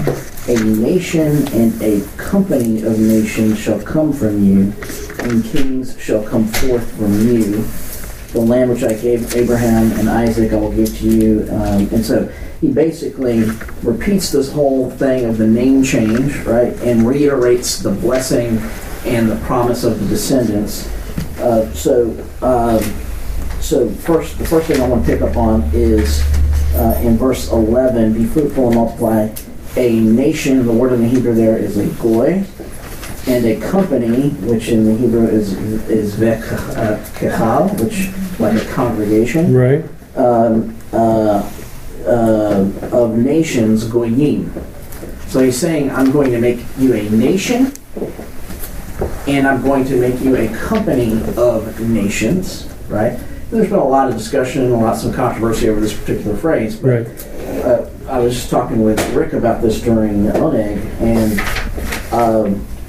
I believe that the word for goy there, if we look in the Septuagint, is ethnos. So, from where we would get ethnic or ethnicity. So what he's saying is, he's saying an ethnicity or an ethnos and a congregation of ethnicities I'm going to make from you. How can that be possible? I mean, he is a son of Abraham, so any of his descendants are going to be one ethnicity, are they not? So how can a congregation of ethnicities come from Jacob? The seed. So this, in my view, this is a picture of this whole concept, again, because it's in the context of the name change to Israel. It's this whole idea of those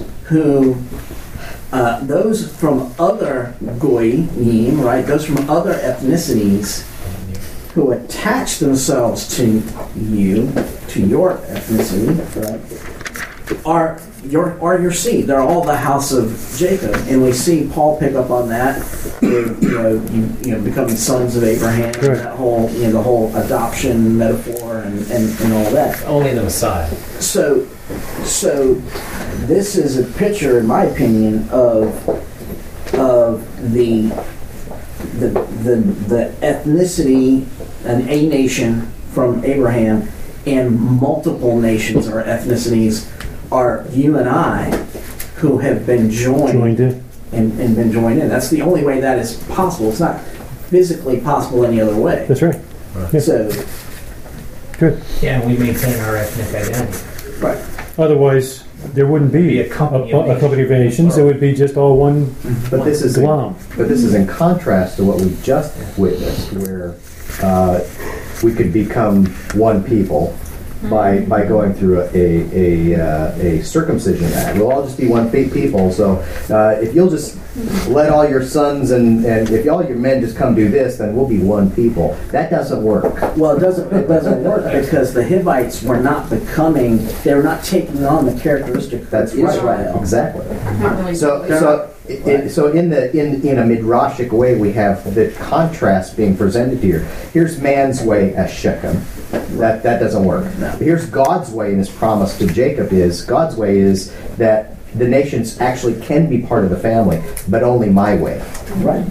Absolutely. That's true. The second point in the same passage that I want to pick up on is in verse 14. After this exchange with God, Jacob set up a pillar in the place where he had spoken with him, a pillar of stone. Hebrew word there is even. Okay. And he poured out a drink offering on it. He also poured oil on it. Okay, so a lot of messianic allusions here. The stone being a picture of Messiah, the word Evan being a contraction of two Hebrew words, because Evan is spelled Aleph Beit Nun Safit.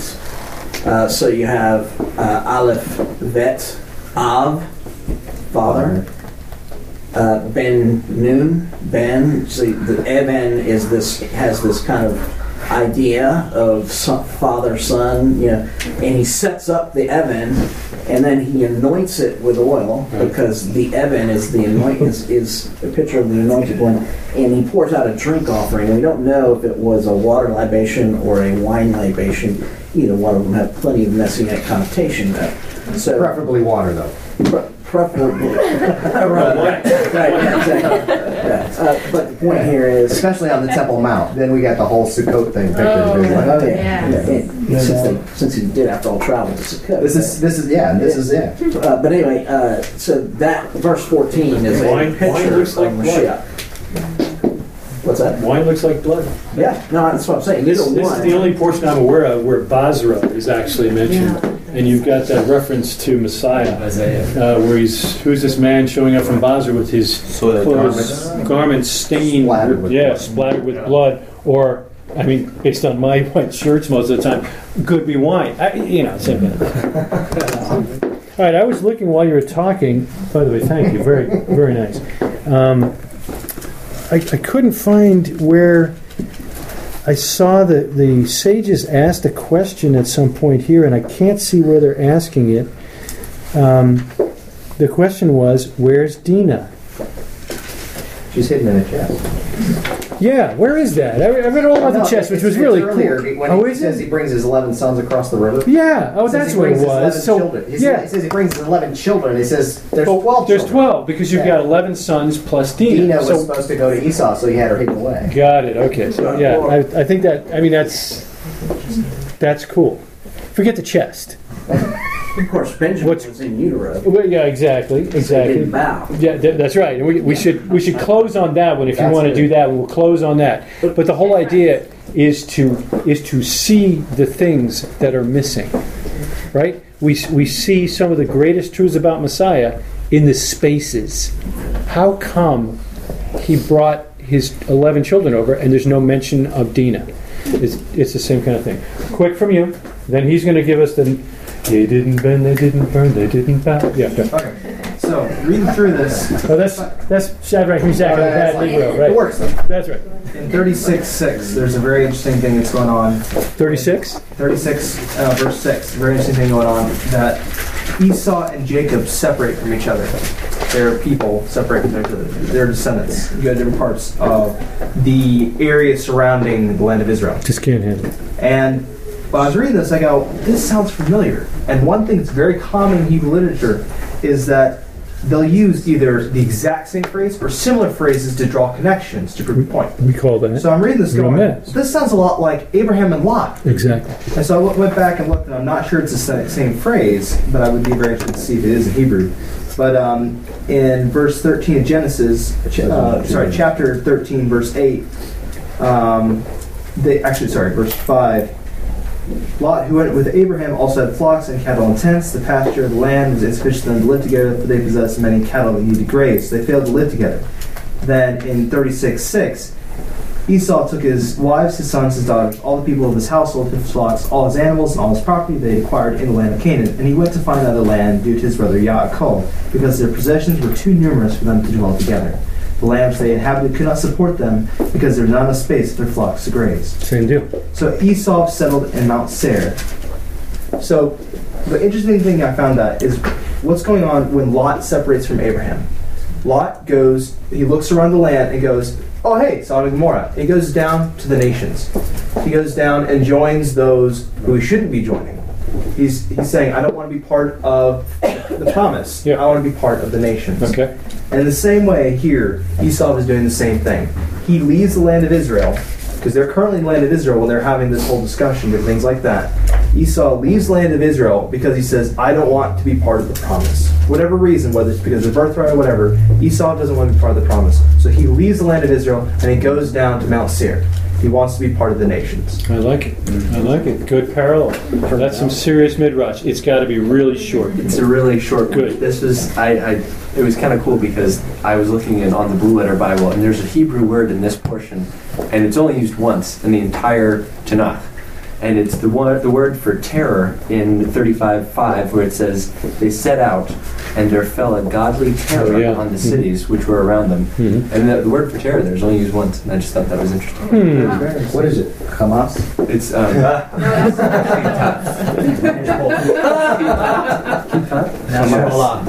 right. Hamas is actually in Psalms as well. Hamas is violence. Yeah, that's violence. Hamas would not be a god. All right, so I'm going to tee it up. We're talking about bowing real quick, and end with Mordecai. I want to go a little bit different direction. Okay. So, back verse 16, chapter 35, after this whole anointing and the stone and all that. He's still on the Verse stone. 16, Got it. Then they traveled from Bethel, and while they were still some distance to go before arriving at Ephrat, Rachel went into labor, and she had great difficulty with it. While she was undergoing this hard labor, the midwife said to her, "Don't worry, this is also a son for you," but she died in childbirth. As she was dying, she named the son Ben-Oni, son of my suffering, son of my grief, but his father called him Benjamin, son of my right hand. So Rachel died and was buried on the way to Ephrat, that is Bethlehem. For those of you, if I could just jump in real quick, if you're not familiar with the Hebrew, are you familiar with the traditional Christmas story where the quote is made, "O you Bethlehem Ephrathah"? That's the same word. That's where it comes from. It's the region. Yaakov set up a standing stone on her grave. It is a standing stone of Rachel's grave to this day. Okay, so let me pause there. The whole Rachel giving birth in Bethlehem to the son of suffering, who is also the son of the right hand, right? So that's all we know. That's Messiah. That has nothing to do with Yeshua. Holy cow! No. So now that's just circumstantial, and it's real coincidence. Verse 21. Israel continued his travels and pitched his tent on the other side of Migdal Eder. Okay.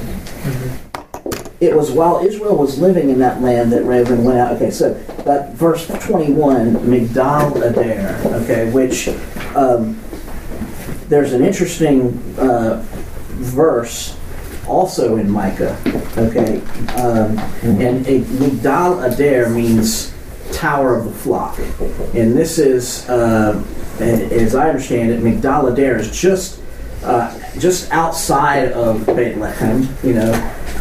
Your shepherds have been watching their fields by night. Exactly. That's exactly So right, yes. you have in Micah chapter 4, verse 8, "As for you, Migdal Eder," so this same place, "hill of the daughter of Zion, to you it will come, even the former dominion will come, the kingdom of the daughter of Jerusalem. Now why do you cry out loudly? Is there no king among you, or has your counselor perished? That agony has gripped you like a woman in childbirth. Writhe and labor to give birth, daughter of Zion, like a woman in childbirth," and it goes on. But there's this prophecy about Migdal Eder, which means Tower of the Flock, which is where, right outside Bethlehem, where Rachel dies, you know, in childbirth. What is she bringing forth? Okay, from a midrashic level, she's bringing forth the Messiah, right? And so when we go to the account in Luke, to pick up on what Joshua just said, we see that the angels appear to the shepherds watching the flock by night to tell them that the good news and the glad tidings, right? Well, why did the angels appear to the shepherds? I mean, why not appear to the priest? Why not appear to the plumber? Why not appear to the police officer? The physician? Anybody that starts with why are they appearing to the shepherds? There's only one group at the watchtower of the flock. Right. So this particular group of shepherds are in Migdal Eder, watching over a particularly unique group of sheep. So these shepherds are not just any old shepherd. These shepherds are tasked with watching the temple flock. Those are the lambs and the sheep that are used in the temple service. They're on the hills of Migdal Eder, right outside Bethlehem, and that's what their job is, to protect and watch over the temple sheep. So now it makes a lot more sense. Who else would you appear to announce that the Lamb of God has been born than to the shepherds who are tasked with the very job of watching over the lambs that are used in the temple, and the lambs are there in Migdal Eder, and so all those little details, they all connect the dots. If you showed up in Jerusalem with your lamb, oftentimes because the priesthood was corrupt, they wouldn't let you use your lamb. You had to buy their lamb so that it had already been prepped, checked, and it was guaranteed kosher. Where do you think they kept all those lambs? Where do you think they raised them all? Right there on those hillsides. And yes. in one little kind of like ironic, funny thing, Rachel means lamb. Rachel means that really. It's a word for you. That is a funny little point there, isn't it? That's cool. Isn't it funny? All right. Well, it's only been nearly an hour and a half, so 2.5 hours actually. Don't you marvel now as we look at the Word and see some magnificent truths from the sages, from the church fathers, from the Scriptures, how easy it is to be among like-minded believers that desire to see those little nuances, those cool things. What a blessing. Speaking of blessing,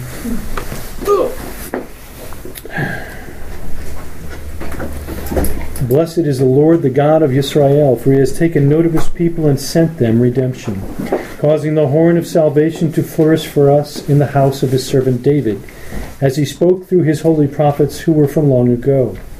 Salvation from our enemies and from the hand of all who hate us, showing devotion to our fathers and remembering his holy covenant, the oath that he swore to our father Abraham, to rescue us from the hand of our enemies and to allow us to serve him without fear, with honesty and righteousness before him all the days of our lives. Your deeds are great and fearsome, O Lord, God of legions. Your ways are righteous and true, King of the nations. Who will not fear you, O Lord, and give honor to your name? For you alone are holy. For all nations will come and bow before you, for your righteous judgments have been revealed. Blessed are you, O Lord, who has redeemed Israel. Amen. Thank you, folks.